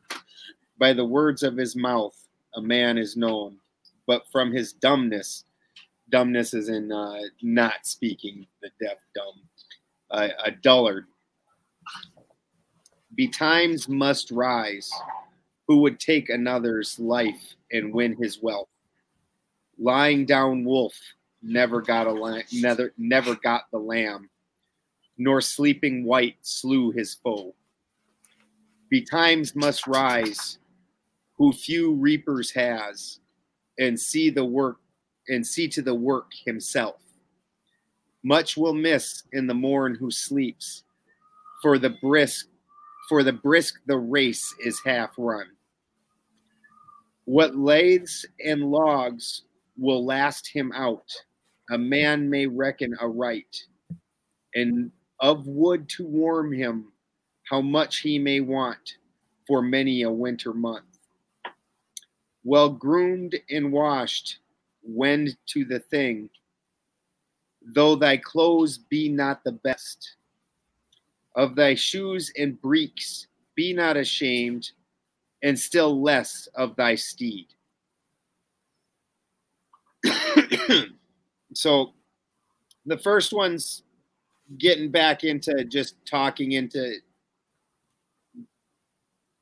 communing with your fellow man. And if you have, and brings us back to what I talked about at the beginning of the episode, spreading the word, talking about these things, talking about how the ones that are being quiet are the majority, and we need to quit being quiet. And so a brand will spark another brand. Often in these conversations, like I'll be the only one in the room, the first one that says something. When I see something weird or something fucked up, I'll be the first one in the room, but I'm rarely the only one. It's after I've said something, then other people feel empowered to now say something because they just don't want to be first. They don't want to be the standout, the one that everybody else looks at. But as soon as that fear is over, now all of a sudden them other sparks will light up too. Yeah. Yeah, it will surprise you how many people actually share the feelings. They just aren't ready to be the one to say it first. Yeah. Yeah. So often, especially in today's nice society where nobody wants to stand out and be the mean guy and say the mean thing that somebody's going to be offended about. But it's time we start doing that again. We get real again. Risk, just take the risk. Everyone, it's fear. You don't want someone to tattle on you. You don't want to hurt feelings. You don't want to be called into the HR office, whatever it is, because there's always some bizarre consequence for being you. Yeah. Yeah. So you might as well just do it. Yeah. And then it gets into, sorry? Did your 58 and 59 start out with the same verse at the beginning? Rise early. Mm-hmm. Both mine, 58 and 59, say betimes must rise. Yeah, it says rise early if. And then it does whichever one. Yep. Okay. Now go ahead. Yeah, I got to get better at that. I was up before my alarm today because of a raccoon that I heard. And then I couldn't get back to sleep and was like, this is kind of nice. I should just stay up. Get stuff done. Do me things. Rise early if you want to do anything. And I've talked to people who don't sleep well. And because I used to do the same thing. It's like, I'm going to set my alarm and then I'll sleep for another hour. And it's like, you're shooting yourself in the foot. Just get up. Mm-hmm. Otherwise, Spirit's going to start waking you up and you're going to be like, I've got insomnia. It's like, no, you need to get on a better sleep pattern. that's good for you. That's good for you. If you wake up at 4:30, source knows you better than you do, and you should probably get up and do stuff while no one else is up. You have quiet time to yourself. You're not at work. You're not tired from work. Cook yourself breakfast. Take a shower. Read something. Make something. I don't know. If you feel anxious, work out. Get up. Just do it. It's my favorite time of the day. Like you said, it's very quiet. It's spring right now, so the goats are dickheads. So they've been waking me up screaming, and the turkeys also. But typically, I get up in the morning. I'm up, 5:30 right now this time of season, and it's nice and quiet, and everything's really relaxed. And the things that you do with a patience. You're full of patience, energy. When I walk down the hill, I'm moving briskly. I'm everything I do is really on fire, as compared to the night before when you work late, you're fumbling things and making mistakes. Everything you do is real crisp. And in the morning, it sets the tone for your day. That's just the way it is. Yeah. It's very specific about, more of a predatory nature, but I think that has to do with initiative. In reading the Book of Five Rings, that's the sense that I get from this too, is it's just about having initiative. And it doesn't matter if you're not fully awake. You don't have to have coffee at 4 a.m. Just do stuff at your own pace. I think that's, a sleeping wolf, a warrior, these are entities that have their own time. A warrior is trained and disciplined. You have muscle memory in effect. You have a rhythm. It's about rhythm. And with wolves and animals, you have instinct. So you get up and just do something instinctually. Take yourself off the clock. And you'll find that you do get stuff done, and it feels really nice. Like, I don't consider myself awake for a long time, but I'm still doing things. I'm still doing things that are important to me. I think that's I like where you with advice. that, because I didn't even think about that. I've always thought it was just because I was younger. When I was younger, I did work for other people and did live a more what we would consider normie life. I tried doing that for a while, but when it was like that, it was turn on the alarm clock, get up when the alarm clock went, you hit it, try and snooze in. All day is just basically miserable. And then I think I had to get up at like 6:30 or something. I get up earlier now without an alarm clock, and I'm perfectly happy about it. I get up, and like I said, I feel great. It's my favorite time of the day. I don't lounge in bed. I don't lay there and try to go back to sleep. I just pop up out of bed and get going, and I love it. That's just so that very well could be, rather than the age thing. It probably was when I was younger that I was living the more normie life and was just miserable with having the clock and the controlled time and things like that. Yeah.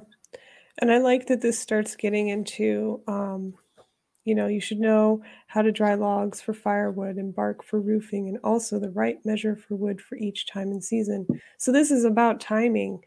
And I do want to throw in, this is buzzing up here, but one of the energy centers that we have up here is about being in control of your time. That's exactly what it's about. And I wonder how many people do not experience this little buzz. They do not, they don't walk in control of their time. That's one of the biggest things you can do. If you are in a position where you're trying to be free, take yourself off of other people's time.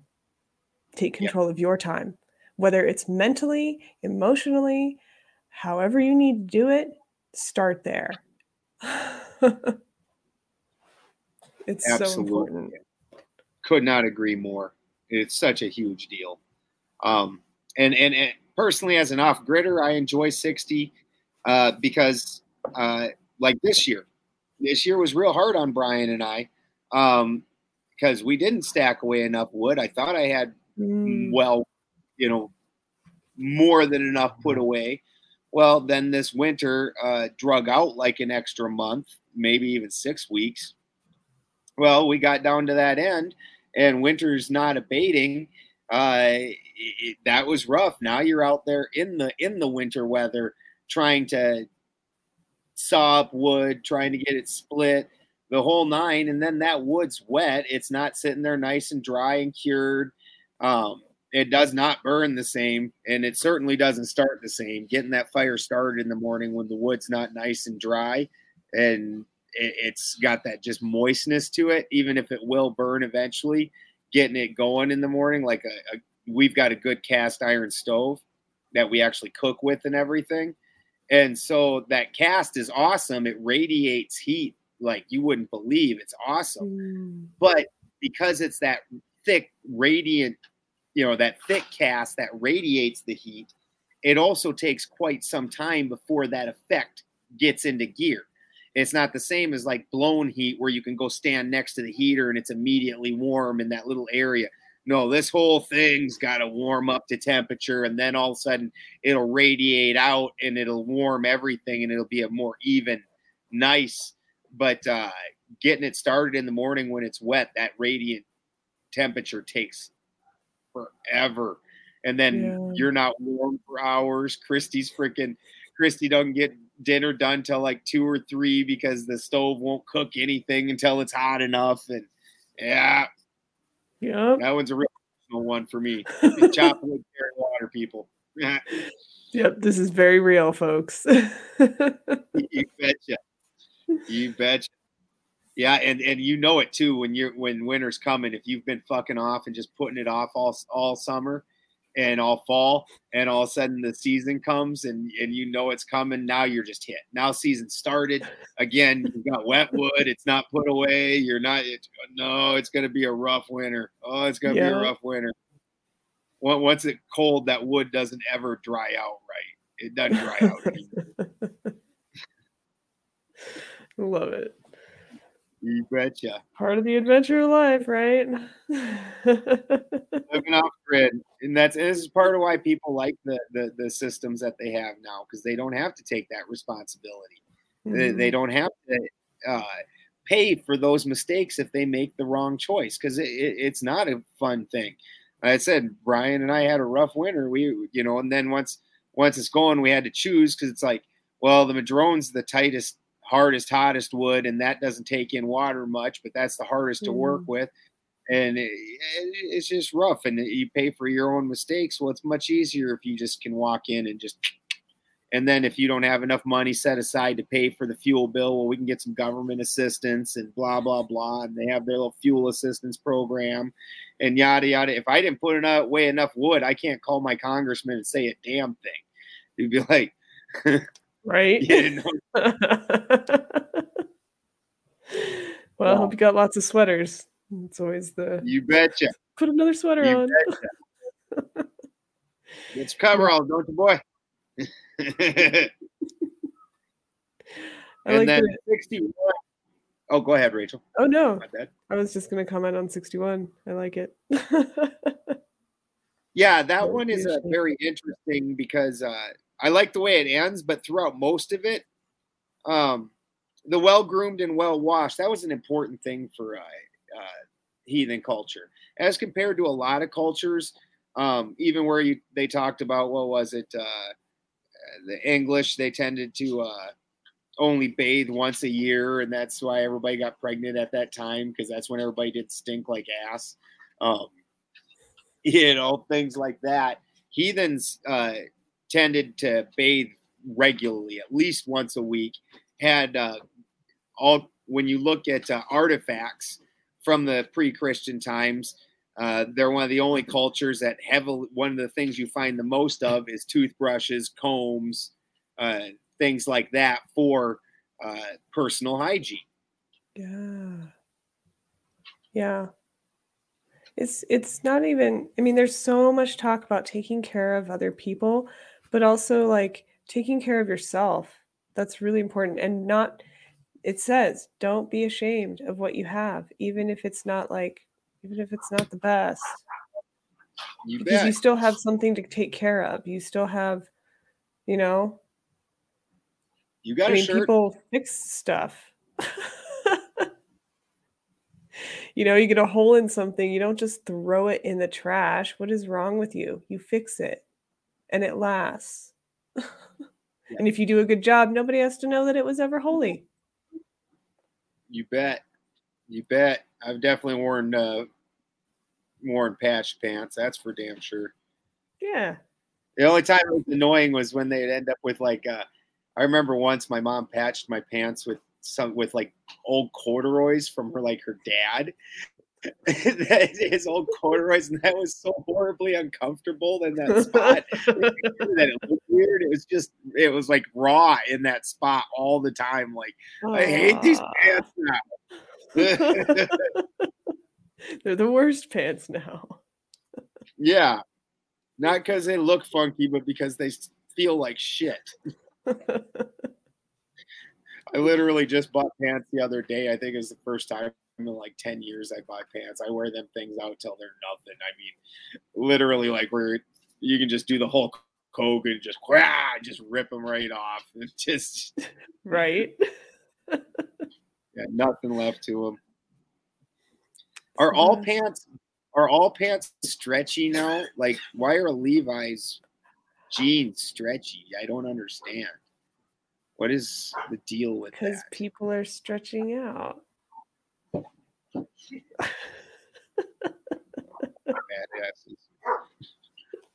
All right. Plus, you know, utility. Gonna do everything in these jeans. Right. I like a lot, still less thy steed. So don't be ashamed of your clothes when you're around. But your horse that brought you here, that's doing work for you, don't be fucking ashamed of him. It doesn't matter if he's not some fine, fancy horse like somebody else has. That's your dude. He's taking care of you. That's important, is maintaining those relationships too with your animals. Yeah. Because they are what they are. You know? Absolutely. That's I really like that they put an emphasis on that, and still less of thy steed, not even equal. You know, don't be ashamed of your horse. That's no, it rode you here. Let's see here. Okay, 62. A hungry eagle snaps his beak and stretches out his neck when the sea comes into sight. People get the same look about them when they walk among strangers and have no one to speak well of them. If you want to be called wise, you should know how to ask and answer wisely. Tell your secret to one person, never two. Everyone knows if three people know. A wise man should use his abilities only in moderation. Then he finds, when he is among the bold, that no one is bravest of all.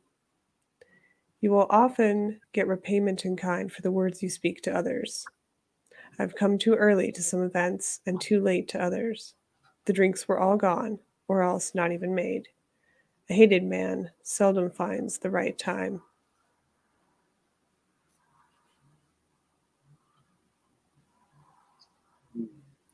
With lower head sweeps to the sea when he comes, the eagle o'er the billowing brine. Thus eke a man among a throng, who finds but few to befriend him.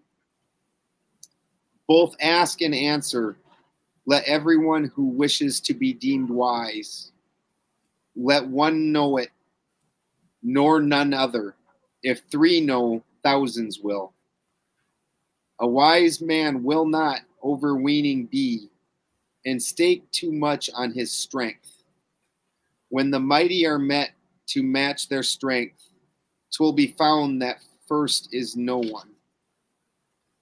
Watchful and wary everyone should be, nor put too much trust in a friend. The words by one He added that. Let's see here.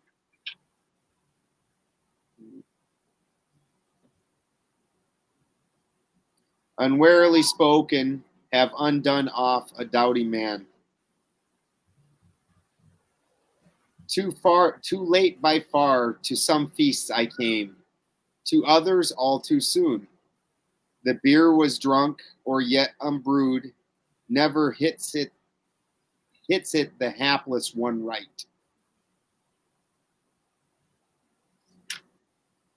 Yeah, so in tune. 62 is kind of just talks, kind of makes out a thing with an eagle that's hungry and looking for, basically, I think shrimp is probably what they're getting at with here with the brine, when the billowing sea, when the shrimp and the crabs and the things like that come up. And the same thing's going to happen to people that don't have friends. When you go up to a crowd and you need a friend, you're going to be looking around just as hungrily. Yeah, dying to see a friendly face. And anybody that's been out and about in the world has felt that. Sometimes you get over it and you get used to it. But we've all, everybody that's been out and about has felt that, where you walk into a room and you don't know anybody, and especially if it's tense or you're uncomfortable. Like when I joined the Army, that would have been, so much easier had I had 2 or 3 friends next to me that from home. That would have been an entirely different experience. You get to talk about things, express yourself. People being able to express themselves is a real big deal for people. And yeah. I mean, this talks about that, having some wisdom to share, having something to offer. Yeah, it validates you. It makes you valid. You're worthy, and that's important. Everybody should feel that. And it's life affirming. Yes, especially. You should not feel any validation. Oh, love it. The next one I like. Yep, the secrets. And this one's a hard one for people. People are talkers. You learn this in the prison system, that 99% of the time, I understand everybody likes your CSI whatevers, and where they got the detective shows and they forensically that don't fucking happen. People either they get told on or they tell on themselves. That's the way it works. And yeah, you tell somebody, if you tell 3, you might have one really close friend that you can truly trust, but that second one, nah, you don't get 2 of those. You don't get 2. You get 1. Yeah, right. And then if you have the third. Yeah, thousands will know. Yes, that is actually another layer of the subtle body. I'm reading a book on shamanism, and it talks about that, is being able to keep a secret. Because there are some things that are not yours to share. There are some things that are meant to be sacred. Then that is very powerful, because it goes along hand in hand with timing. When you tell your secrets to people, it can accelerate times, because things might start happening, or it can slow things down because people have to mull over what they just heard. They're like, oh, okay, let's wait on that. So yeah, I think being able to keep a secret, and that's for anybody astrologically inclined, that's a big part of South Node in Scorpio. Is Scorpio gets a lot of crap for being secretive, but this is what this is talking about. That's what that's for, is to know what to say to whom and what about. That's discernment, really. Not everybody needs to And be in your business. We have a culture of overshare. Yeah, we've just lost that in this society so much. Where we feel like we tell everything, and that's the way you do it. Is you tell the whole story, and that's a extreme opposition to back when we had very ethnic neighborhoods, where it was well known that any ethnic neighborhood, the cops went in and nobody would tell anything about anything. That was a classic thing. It didn't even matter if you knew that somebody else did something and you didn't like it, even you still didn't tell the cops about it. That's entirely gone. Entirely gone. We should tell everything, say everything, even though the police can lie to you and are under no obligation to tell you the truth or tell you anything. You need to go ahead and tell them everything. We've carried that over, and it's like, and then also counseling where people just you. Oh yeah. They you should maybe keep that to yourself, bro. Like just saying, I'm not trying to judge you, but just keep it to your damn self. Like Yeah, I mean, healers do it too. It's been big to be like, share your truths, share your story. And I mean, and I'm guilty. I've definitely mentioned some things in some podcasts and been like, maybe I should have waited on that. But, and that's what happens, especially when we're all talking about really crazy stuff. We all want to spill the crazy beans. We're like so excited. We're like, oh my gosh, someone else who can hear me. Because that's why you do this. That's why you have that restraint, is because it is powerful to say the right thing at the right time. You are supposed to tell your story. You are supposed to tell your truth in the right time, to the right person, and the right people. It does not have to be to the entire world. It just doesn't. I mean, can you imagine like these supposed like the stories given about like demonic forces or jinn or things like that, where if you discover their true name, that you get power over them? Could in this world today, could you imagine going your entire lifetime without ever even telling somebody your actual name? Things like that, like where in this society where, like I said, there is no CSI. People mostly tell on themselves, mostly, and they don't have to sit in an interrogation room for hours and hours. Usually they go in there, they sit down, and they start telling on themselves immediately. Yeah. Yeah. They're like, I'll just say it. Yep. Yeah. He looked at me hard. He looked at me hard. He put his coffee down really too strong. Yeah. It was black coffee. I seen it. There, he didn't even put sugar and cream in it. It's not messing around. Yeah. I was in trouble.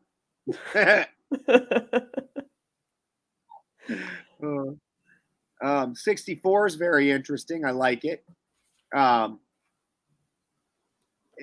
You're not going to use yourself up to the limit, is what that's basically making out.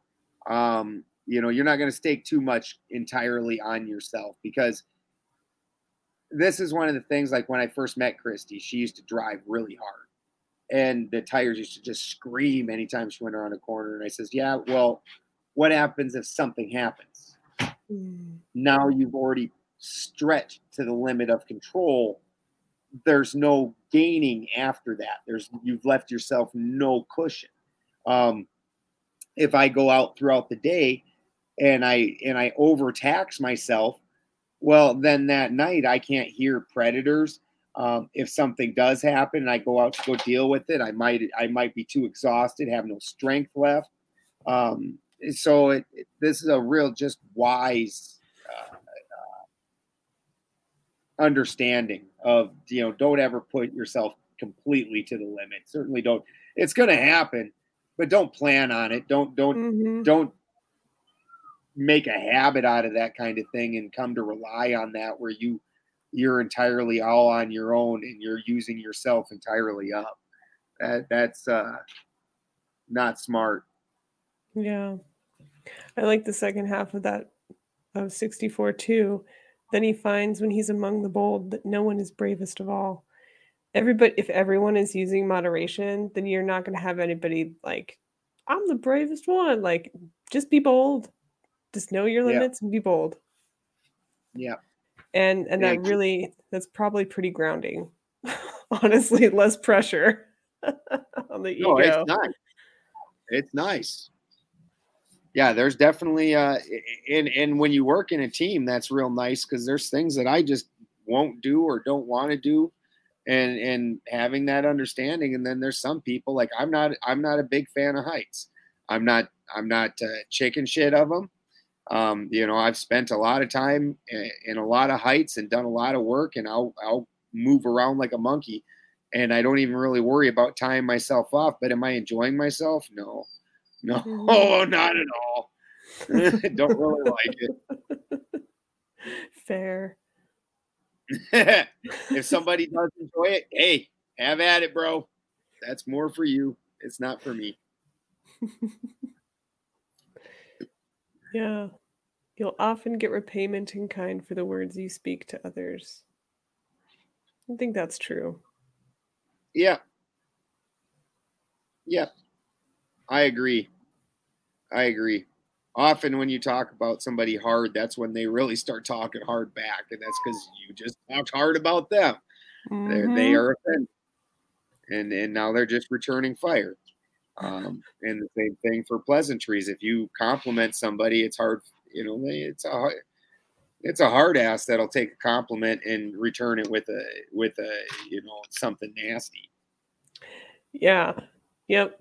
I've given compliments to many people and both flavors. Like, all right, well, you're going to have the shitty day. I'm going to continue to have a nice day. Yeah. Yeah. That's just, This 66 is interesting. Coming too early to some events and too late to others. The hated man seldom finds the right time. I wonder if that has to do with the frequency. You're not in tune with anyone else. You didn't know to be there early. You didn't know to be there at the right time because you're not in tune with them at all. Right. No, I like where you went with that because there's definitely some people that even though they do the right things, they do them at the wrong time and always just seem to just always fucking up. It's like it's always, my Josh, he's like that, my partner, and people would get mad at him, and I always call him my Loki, and he's like that. Like he's got the best of his intentions. He does the right things, and somehow it just ends up going wonky on him a lot of times because his timing, he just doesn't. Watching him with girls is fucking hilarious. Painful, and my wife just said painful and hilarious. It's one of the most amazing things I've ever seen. The guy has got the most ability to say the right thing, but yet the other person be offended by it. Like, and then you're like, going to try and fix it, and then that just worsens the offense, and you're like, oh shit. Like, this was going well. Yeah. It's a fairly amazing thing. So I like where you went with that because, that's and he doesn't do that so much anymore. But a couple of years ago when he was getting clean off meth and he was really wonky, off from society, couldn't read the room at all. Yeah.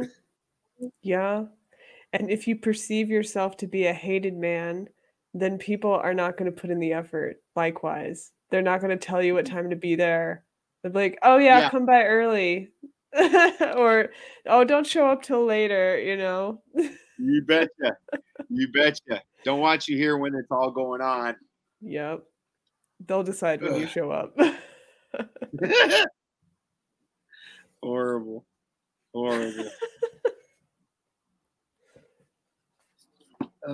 Okay. Right. 67. Yeah, how many more do you want to do? See, we got about 5 minutes. So let's do. We'll shoot up to, let's see, 67. 73 seems to have some kind of a space break in it, in mine anyways, like almost like they're changing it. See how it's got like a extra spacing there? Oh, interesting. So I don't know if the tone or something changes, so maybe 73. Mm, And okay. then shut her down. Yep, that'll work. All right. Now and then I've been invited to a friend's home, as long as I had no need for food, or as long as I could make my inhospitable host cellars fuller rather than emptier. Fire is best for mortals and sunshine, and also good health if you have it, and living beyond reproach. No one is totally wretched, even if his health is bad. Some find happiness in their children, some in their kin, some in their money, some in work well done. Better to be alive no matter what than dead. Only the living enjoy anything. I saw a fire burning for a rich man, and he lay dead outside the door. A limping man can ride a horse. A handless man can be heard. Oh, can herd. A deaf man can fight and win. It's better even to be blind than fuel for the funeral pyre. What can a dead man do? Better to have a son than not, even if he's born late in life, even if he's born after you die. You'll rarely see memorials or graves standing near the road that were raised for men without sons. 2 men will defeat 1. Your tongue can endanger your head. In every hand hidden by a cloak, I expect to see a weapon. Here or there, they have me in, if no meat at a meal I craved, or hung 2 hams in my good friend's home after eating one of his own. A bonny fire is a blessing to man, and eke the sight of the sun, his hearty health, if he holds it well, and to live one's life without shame. All undone is no one, though at death's door he lie. So some with good sons are blessed, and some with kinsmen, or with coffers full, and some with deeds well done. Better alive than lifeless be. To the quick fall I the cattle. The hearth fire burned for the happy air outside a dead man lay.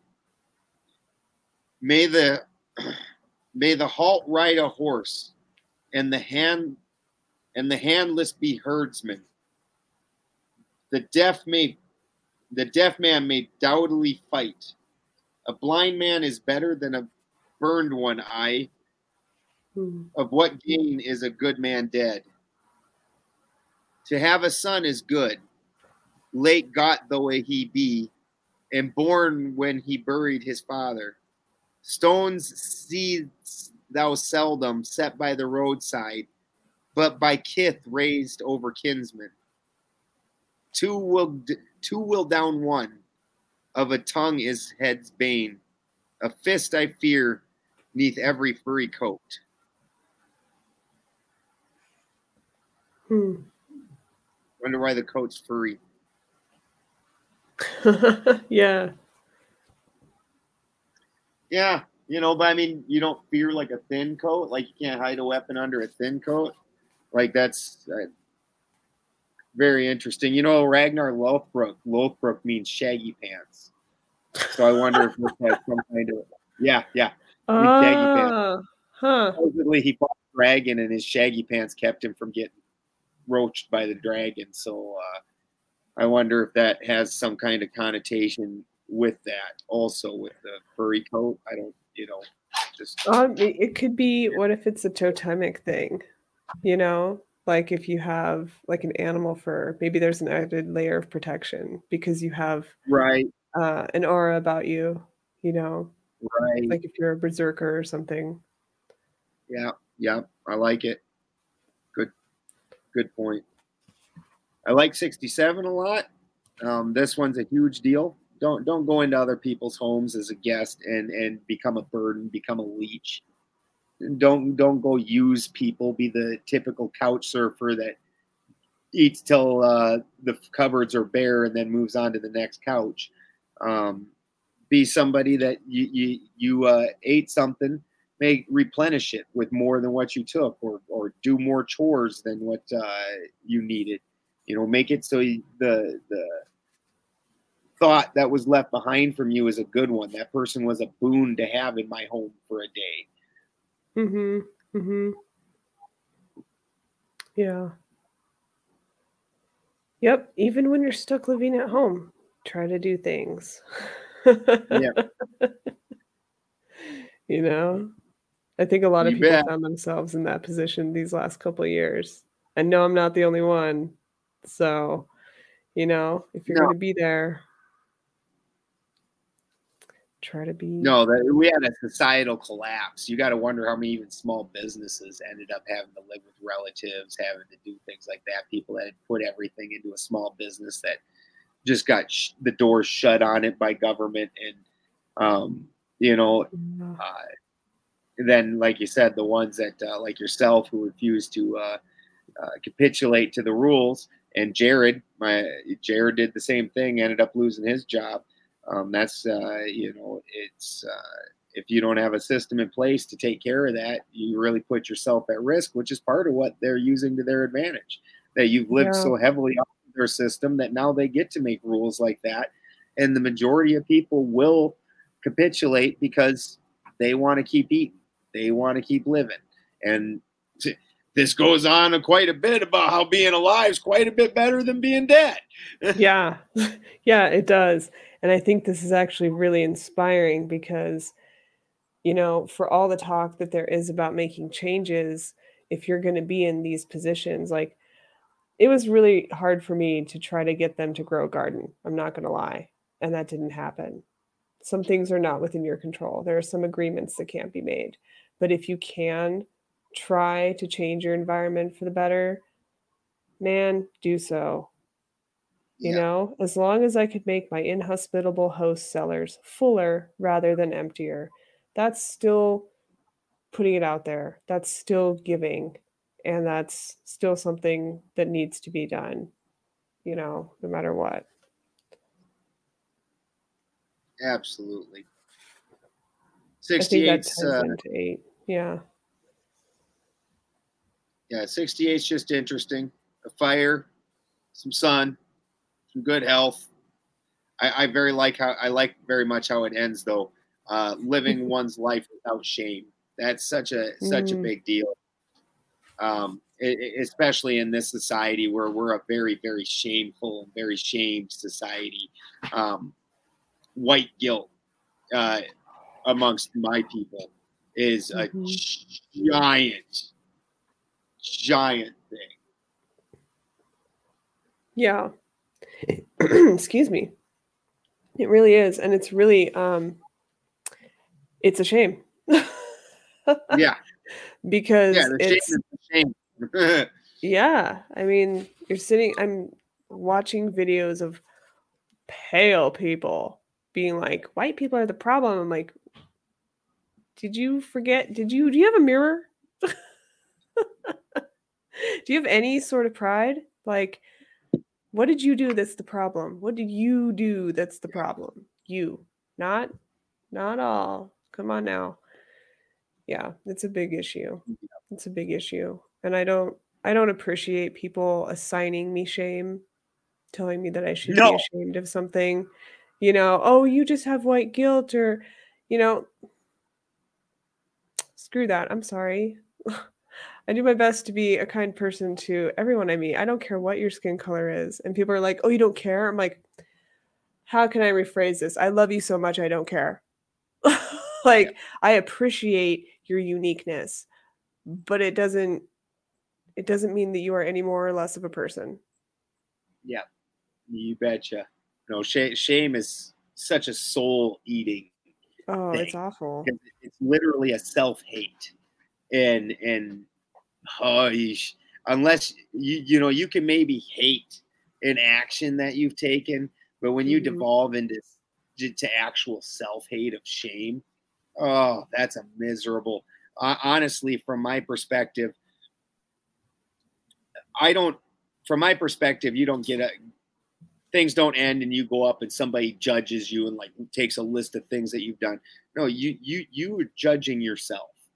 And in life, when I decide I fucked up, that I did wrong, there ain't nothing anybody can ever say that feels worse than me deciding that I fucked up and I did wrong, that I chose, I didn't do what was right.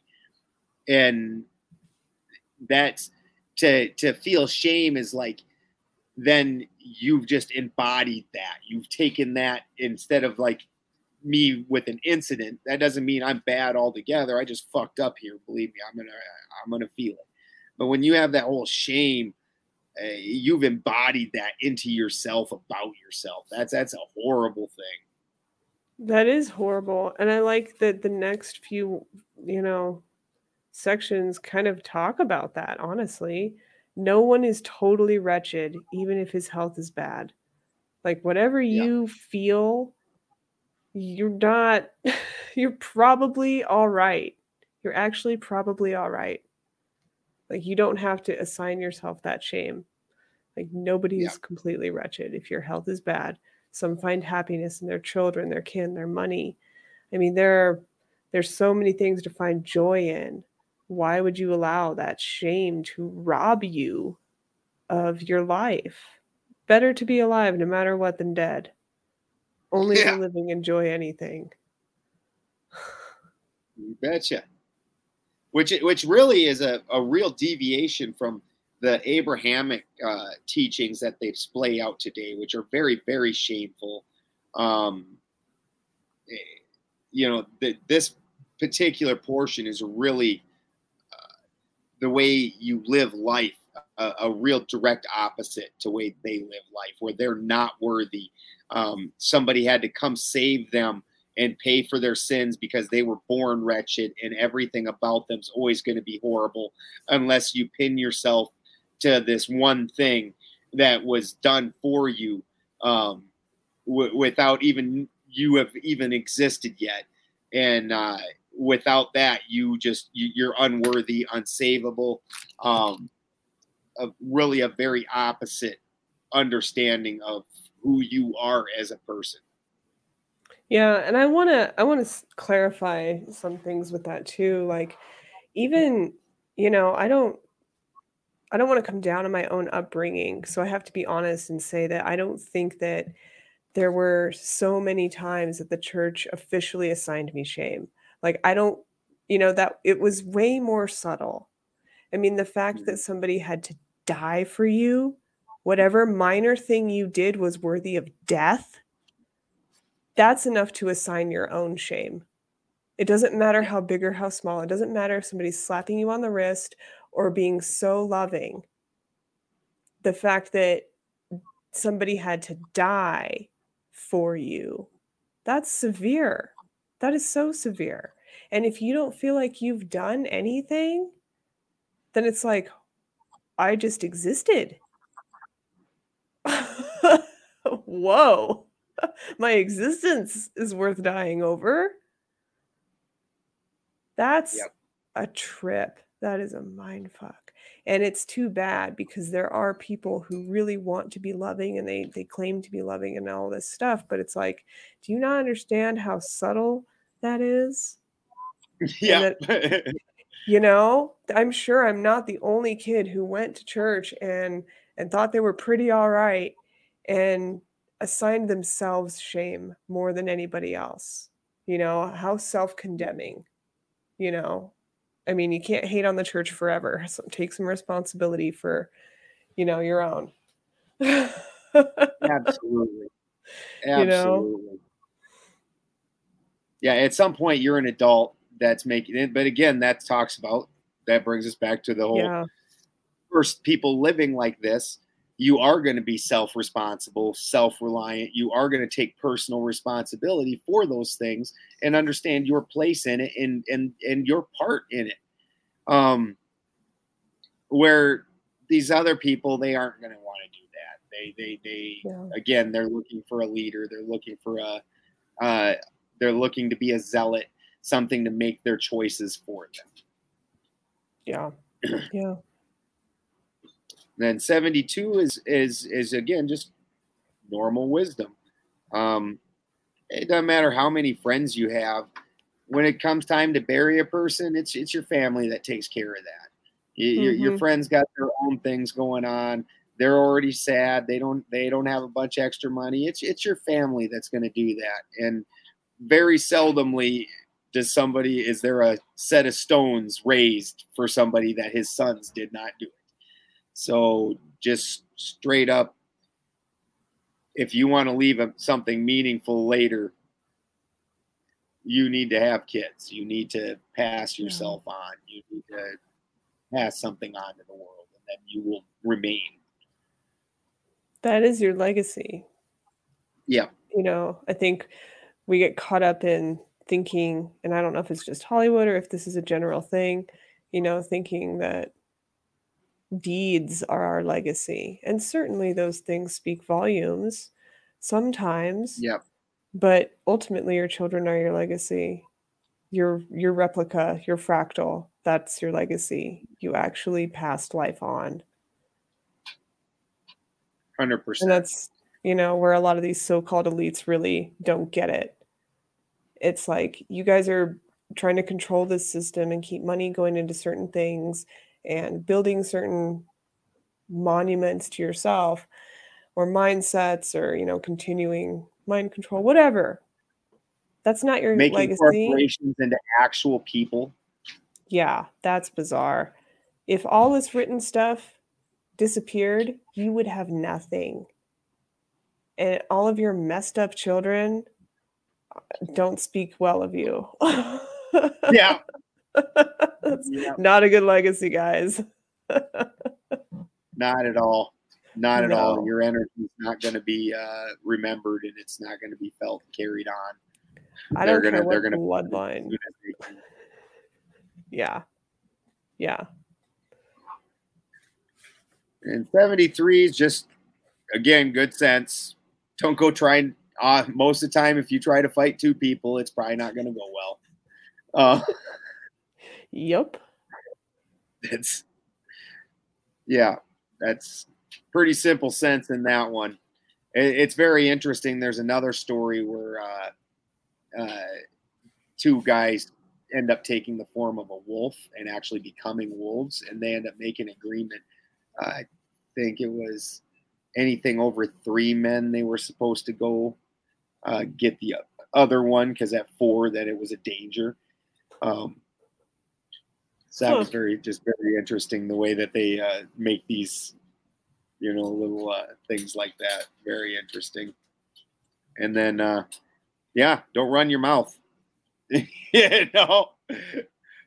Yeah, pretty much. Your tongue can endanger your head. You betcha.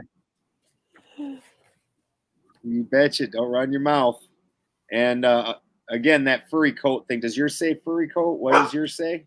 No, mine doesn't have details like that sometimes. It just says every hidden hand. Okay, in every hand, hidden by a cloak. So kind of, that would be like under a cloak. Yeah, if you're being secretive, then I would expect, if you're being sus. Shenanigans. And I put a little mark this time, so we will definitely know where we have left off. But with that, that's about 2 hours. We will. And so, anything else that you want to say and put yourself out there, Rachel? Not too much. Some stuff that I forgot about. I am offering to do some readings if anybody is interested in runes or tarot or things of that nature. I am open for that. Again, and making bone art. Just putting that stuff out. So she does some really cool art, and the bone art is so intricate and fantastic. And like I said, I even personally got a piece from her of. I actually asked her to make a piece, although I didn't. She did it her own way, but she knew the idea of what she wanted to make, and I commissioned is the word, I guess, and just absolutely love it. So highly recommended. And with that, hopefully they don't go any more crazy this next week. I don't know how many more stops that they can possibly pull out. They really have went for all the greatest hits right now. So big exciting time to be alive. If we want to, that order out of chaos, that's just a thing. You can't change order. If something is marching along in a precision order, that's hard to change. Chaos, you can move, you can make changes, and then you make a new order out of that chaos. Well, that doesn't just apply to them, that applies to us too. So it's time for us to start making the world we want, which is part of why we're going through this and talking about all this and all these points that get so heavily pushed in heathen cosmology is this personal control and building your own world. And now is the best time to do it. Yeah, it is. Count on some Murphy's Law. Invoke that. Yes, exactly. That can work in your favor. Yes. Love you guys.